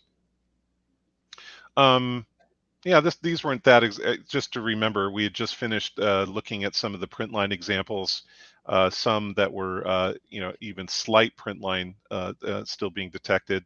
I wanted to point out a few examples here of scratches, right? Here are more scratches. So here is, I was happy you made that comment, Jeremy, because here is exactly what we're talking about in the bottom right corner of a card, where there's been some handling. You can see all these striations are all minute scratches in this bottom right corner of the card that have been grouped, right? So it's really interesting. Only a handful of these may be visible to the human eye. We've detected a lot of them, right? Some of them, as visible, right, clearly visible on the card surface are certainly going to represent larger deductions than some of the lesser scratches. But I think it's interesting for the viewers to understand, with this type of imaging, how the surface of that card really looks, right? And how amazing the technology is to be able to bring that out. If I may, Greg, I'm kind of continuing to think about one of the questions kind of implies that there's almost because of the level of detail that we see, that there's almost an inherent, I'm going to get a lower grade because they see more of the card type of feel. So I just wanted to say that when we identify a small defect, NHODs are even less than this, but when we identify a small observable defect, and that defect has a certain number of points attributed to it, keep in mind that that defect rolls up with other defects into a corner score, let's say top left. That happens with the top left rolling up into a top left, top right, bottom left. So you have a continuing minimization of that defect.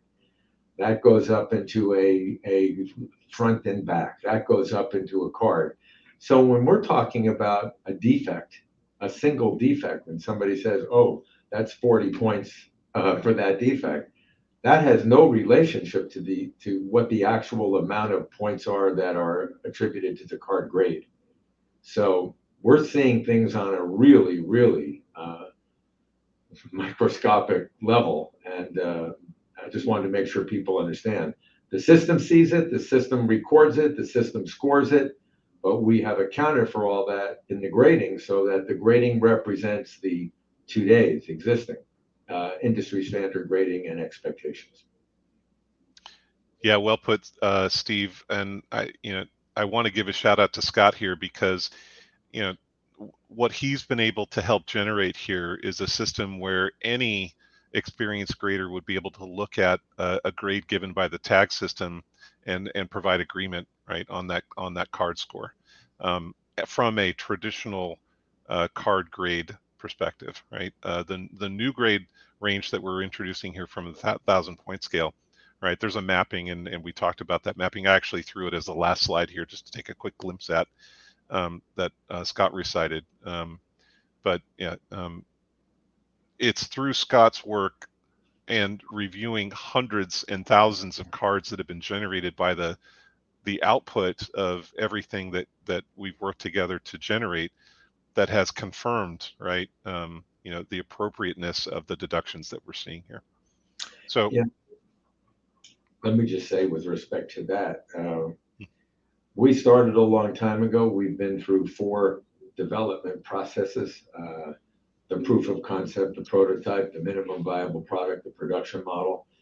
And at each one of those steps, for each one of those deliverables, Scott graded thousands and tens of thousands of cards. So when Greg is saying that Scott has graded thousands of cards, that's on top of the thousands and thousands of cards that have gone on into developing all of these tools over the 8 to 10 years. So it's an enormous number of cards that he's looked at.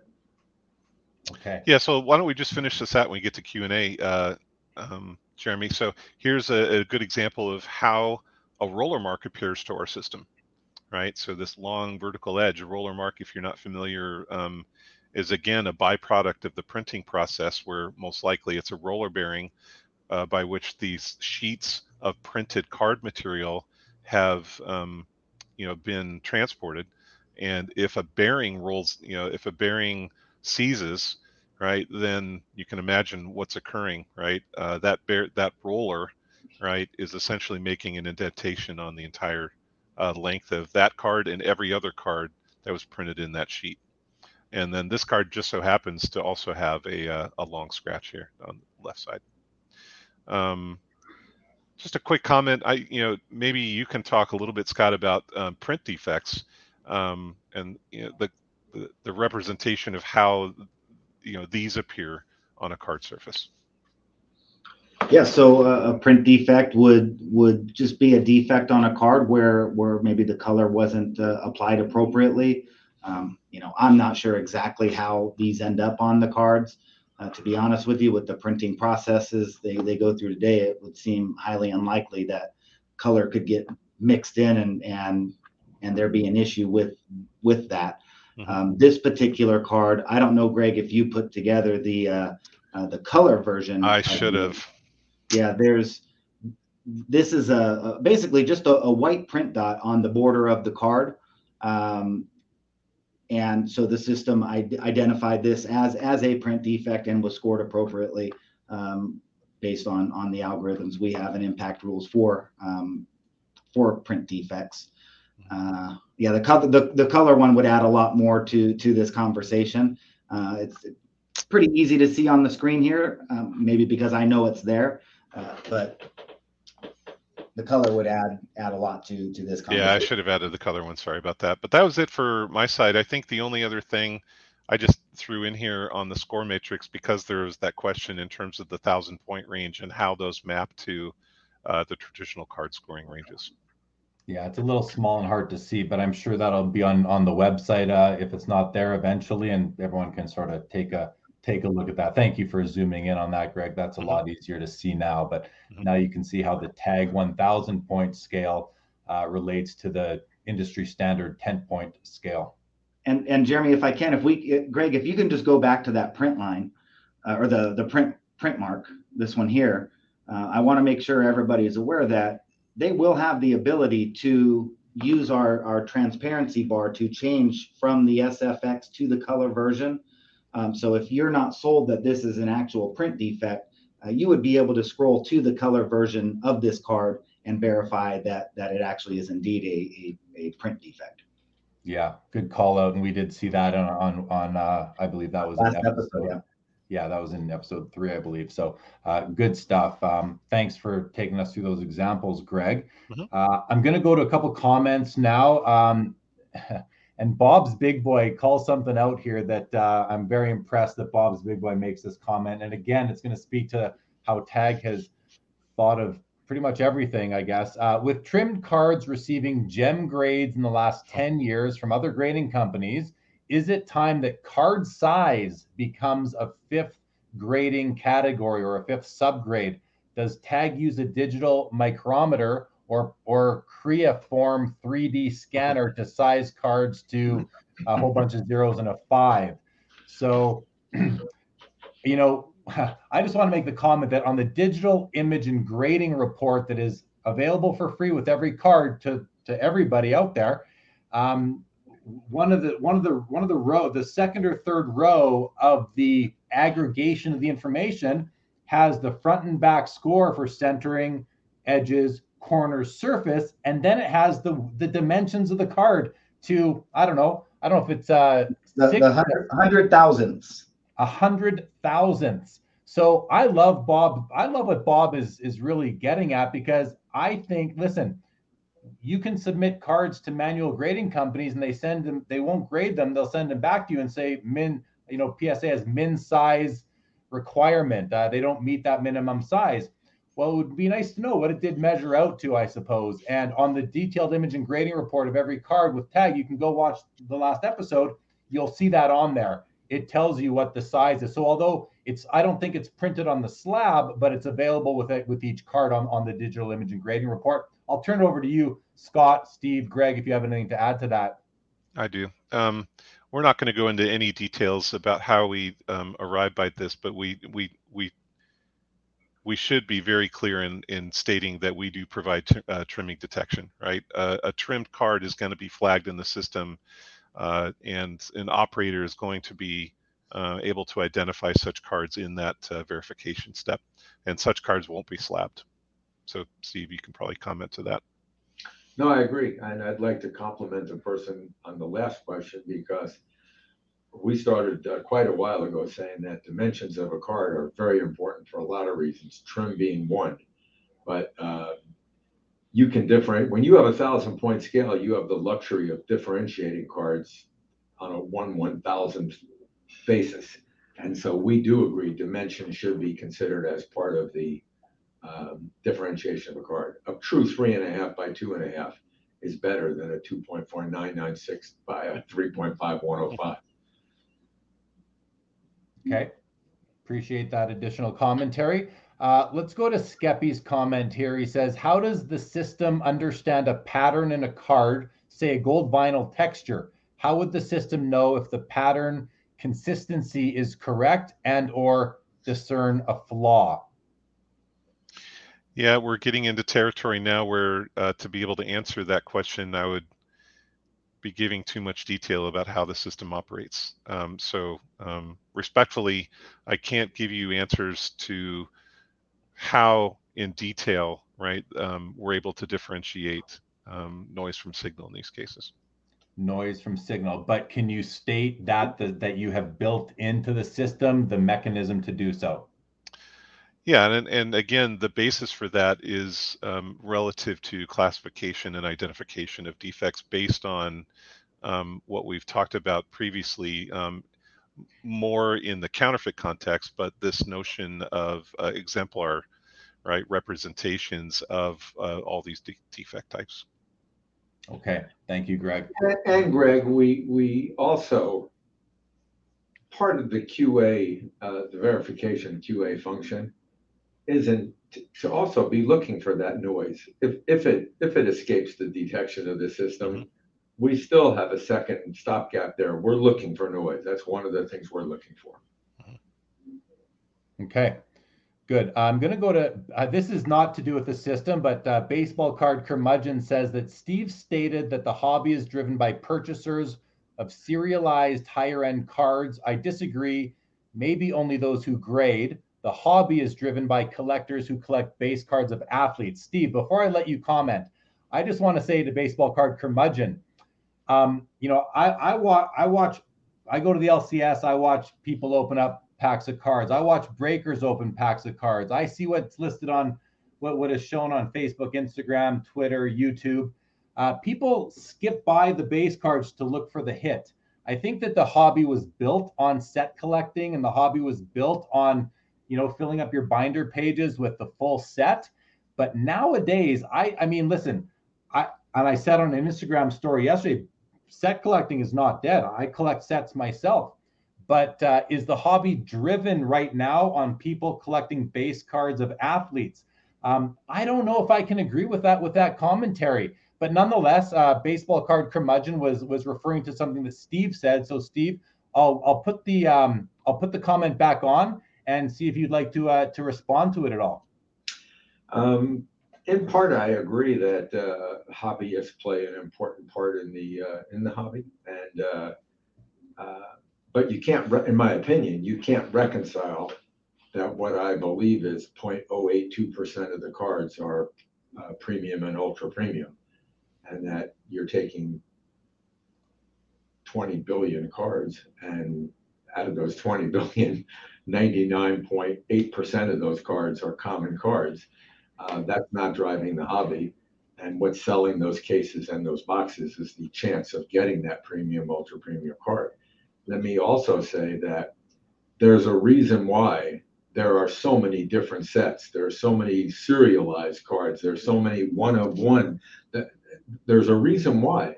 As a matter of fact, one manufacturer literally told us their biggest challenge each year was figuring out how to come out with something new to sell cards.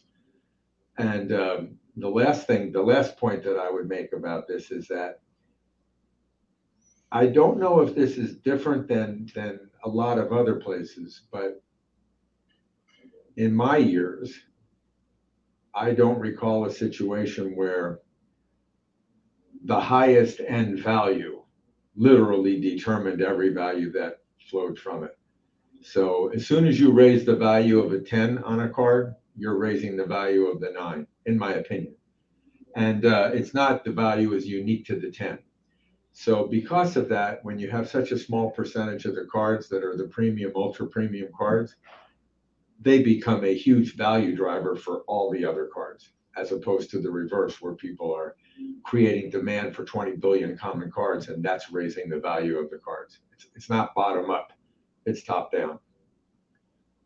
I agree with that. I agree with that 98% of the time. There are when it comes to certain cards where you have a Wayne Gretzky rookie is a really good example, because you've only got 2 PSA 10s and then you've got 13,000 more copies. So the 10 is almost in this class of its own, and they sell so infrequently that if the price moves, it may or may not move the lower grades. I think in December of 2020 or 2020, when that card sold, we did see it pull up everything else. But as time goes by and you don't see sales of those cards, you're still seeing the movement of the lower grades, because it's just infrequent. But on a pure commodity card that has a more even distribution of cards that fall within each grade point, I absolutely agree with those comments, Steve. And I agree with what you just said, Jeremy, but let me add one proviso. Let's just say you have a card that's got a pop of 2 10s, and it's got 159s. I believe that if that 10 were to go from $1 million to $3 million, your suggestion is that the 9s may not move. My suggestion is that the public would look at all those 9s and start to say, I have a higher 9, you have a lower 9, and the people who believe their 9 is centered a little better, their 9 should have been a 9.5, but no 9.5 grade was offered. Those people are going to expect and get a higher value for their 9 than they would have got but for the 3 million sale on the 10. I think you're right. I agree, but the 1,000-point system deals with that issue. Yeah, and you're 100% correct about that. And there are services in the manual grading hobby and that are unrelated to the grading companies themselves that apply their special eye appeal designation to discern between a high-end 9 and an average 9 and a low-end 9. So I definitely agree with that comment there. If you look at a high-end auction catalog, you'd be hard pressed to find a card, let's say an 8, where the description does not say, this is among the best 8s we've ever seen. This is the highest eye appeal 9 I've ever seen. Yeah. They're trying to differentiate for you what the grader's unable to differentiate. Right. What the manual grading scale is unable to go, the level of detail that they are just unable to communicate via their provided information, whether it's on the slab or the non-existent grading report. I believe our slab cards are going to generate a lot of value, and I believe that they are going to actually set the market price for what respective grades should be. We will differentiate between a low 10 and a high 10. Okay, well, we will see how the future unravels, and I wouldn't be hosting you guys on here if I didn't believe that that TAG was definitely going to make its mark on the hobby. Okay, Scott, is there anything left on the program tonight? No, I think we've covered everything. I was just trying to think here if there was anything else that we needed to go over, but I think we've kind of touched all the bases. Greg, you had you wanted to talk more towards authentication, I believe, counterfeit. I don't know if you. Look, we've been going for over 2 hours, so I can't recall if you already did. But is there anything further there that you wanted to touch on? No, I think Steve touched on it, right? There's a component of the system that needs to consider and will continue to develop methods for identifying counterfeit, right? There's a component there that I think we should make clear, right? That TAG, I consider TAG to be the first company to apply technology to supplement existing manual methods of identifying counterfeit cards based on tells and existing libraries of known counterfeits, right? I think this greatly advances the ability to detect counterfeits. But by no means do any of these automated mechanical measures infer that any system is capable of error-free detection. But I think we're going to advance the cause greatly by the use of our technology. Yeah, it seems like that's inevitable at this point. VV Card says, another great episode. Love the transparency and consistency in your approach. Looking forward to episode 5 and submitting cards. Yelia, welcome to the show, says late to the party, but looking forward to tagging some cards in the future. Some new vernacular coming out for the sports card hobby when it comes to grading. That is for sure. And Lucky K, I think what TAG is doing is great for the hobby by giving details. It is like it's like how Carfax changed the used car industry. Most people want to see the Carfax before buying a used car. That's a great analogy right there. Jay Wilson says, Jeremy, what is the first cards you are going to send? Well, as I've mentioned, I've got I was saving up a bunch of cards for grading to deliver to one of the companies at the National before it got canceled in 2020. And I still have that box of cards because, as we know, prices were too much. And I'm glad I wasn't able to submit them to manual companies because they're definitely going to go to TAG. What will be the first one? It'll be a hockey card from probably 2012 Fleer Retro is what it will be. Jay Wilson. Nice. Thank you for asking, because I get giddy at the thought of getting my cards back tagged. I can't wait. It's going to be so cool. That new case. Yeah. Yeah, it's going to be. I'm very excited with that. So there's been a bunch of comments that have come through again about vintage. I just don't think if you're asking about vintage cards still, Steve addressed it at the beginning of this episode. So feel free to go back and watch the beginning of this episode where Steve does speak to vintage cards and the what the future holds for TAG and their ability and capability and timeline or lack thereof of being able to do vintage cards. It's something that I think we're going to work towards over time. Steve, anything you want to add to that again? No, I think that you're correct. I've covered it. Okay, good stuff. Lucky K says, I've watched all episodes live. Another great presentation. Well, I'm going to thank you, Lucky K. I think that speaks to the way the people at TAG, we've got Greg, and we had Mark and Michael take us on a tour earlier today. So thank you very much for that. Hockey cards, can we see a PMG in one of your slabs? You will see one of my PMGs in one of their slabs. I can guarantee you that, Hockey Cards, and I'll show that on Instagram as soon as I'm able to submit and get it back. Bob's Big Boy says, imagine spending $100,000 on a PSA slab and not getting a card size report. Tag stepping up big by meeting this need. I mean, yeah, there's just so much information that's gonna come via Tag. Grotman says, will Tag deduct for McKinnon Pink Young Guns where the color is wrong and there is a baseline card where the color is correct? Scott, are you familiar with the Nathan McKinnon Young Gun and this print defect that Upper Deck had? Yeah, the big pink blotch right in the middle of his jersey. Yeah. It comes across his shoulder, just a little, yep. Just through the shoulder. Yeah. Yep. Yeah, it's an eyesore on those cards. I know there's been some very inconsistent grading standards applied to that card throughout the industry. That is definitely something that we will deduct for, because there's plenty of examples where that pink is not on the card. So it will be taken into account when those cards do come through and are graded by our tech system. And let me speak to that on my own, just as a collector. Listen, I'm somebody who has a Nathan McKinnon PSA 10 in my collection right now. And I was not willing to add one with that pink. I do not want that pink. It's a print defect, but they then Upper Deck corrected it. And Upper Deck set up they set up the expo every year. And there was one particular expo where if you brought them your pink copy, they would take it and give you back the newer copy, a copy of the corrected version. And so I agree with that approach, Scott. I don't know what the manual grading companies do if they deduct for that pink. I don't think that they do, but I think the correct thing to do is to deduct for it, because it's an eyesore, it's an eye appeal issue, it's a mistake, and there is a corrected version that looks nice. That's just my opinion. I don't think everyone's going to agree with that, and that's a-okay. It's a slippery slope. I mean, I don't know how the other grading companies approach that particular defect. All I do know is I see some very nice 10s in some of the other company slabs that have that pink, and then I also see 10s that don't have it. I see 9s that do, 9s that don't, and it makes you wonder what's being applied.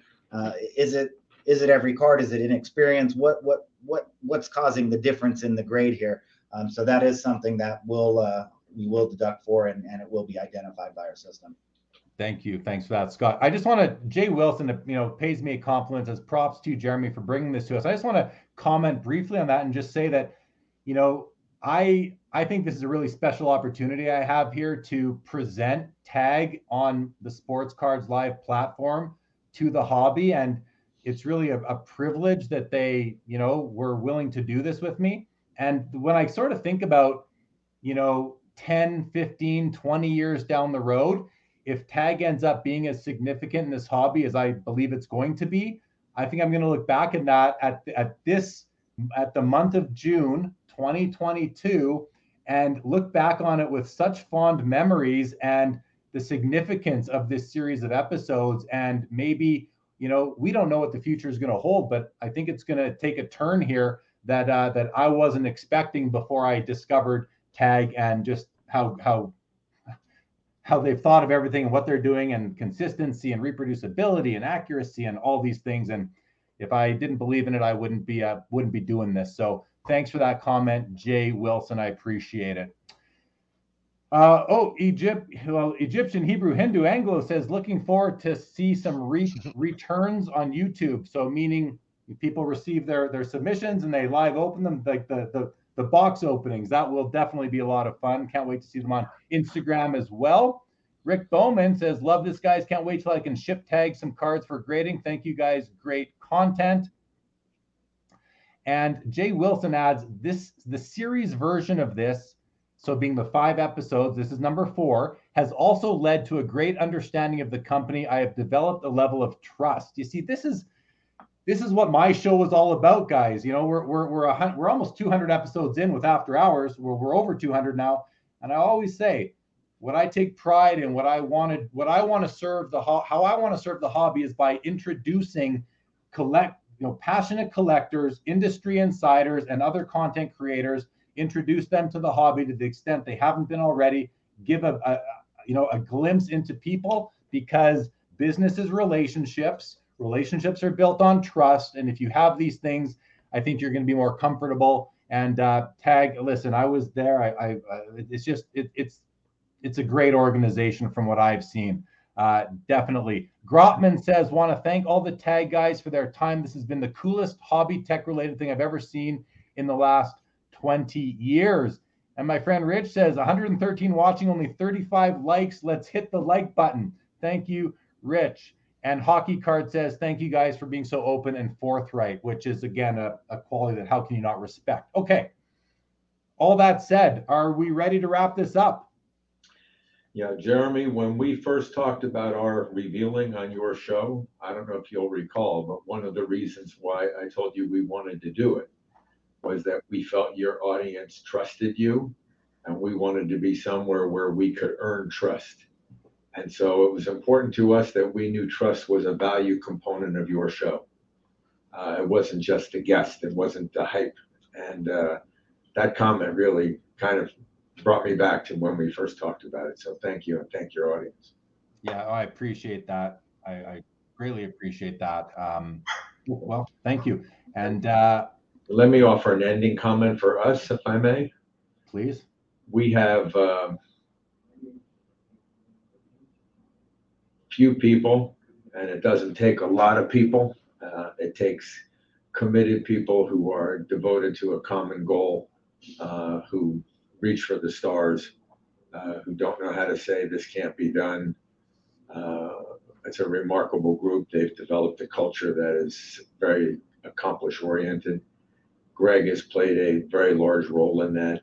DevBlock itself, for those who need development assistance on projects that are unrelated to the card grading industry, these people, they know how to get involved, and they know how to understand the business need as well as the technical need. So we've had Gary up there, and Yoy, and Greg, and Carl, and Ben, and James. And it's a remarkable group. We've had a lot of developers, and we thank all of them. We've had no turnover. Our company, we've not lost anybody. We've been doing this for years.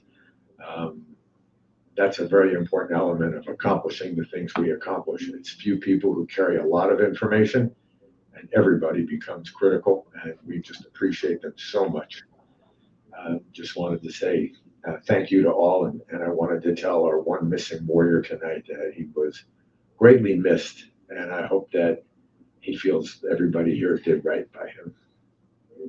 Okay, very nice, Steve. Thank you for that. I'm going to give Scott and Greg an opportunity to just thank the audience again, but I have to bring up Skeppy's comment here. I trust Jay Lee, that's me, except for the topic of Ken. And my buddy Joe has told me how to say his last name 100 times, whether it's Stabler, Stabler. What is it, guys? How do you say his last name? Stabler? Greg, I can't hear you. Stabler. Stabler, thank you. Yeah, Skeppy, I wouldn't trust me on Ken Stabler either, and I'm going to try to remember how to say that. Lucky K is a great reminder here. Everyone, have a good evening. Happy Father's Day to all of us fathers out there. That is tomorrow. I just want to mention that the episode 5 was originally scheduled for next Saturday. We are rescheduling that because of the one of the members is ill, and so we are going to be rescheduling episode 5. So just if you're following me on Instagram, my Instagram is on the ticker right now. Watch the channel. You'll see when I kind of create the broadcast and push it out to YouTube. You will see when that is going to happen. Reminder, tomorrow on Collectible Live, we're going live at 6 p.m. Eastern on the Sports Cards Live channel. My guest will be Gerard Starkey of Sports Authentication Authority Services.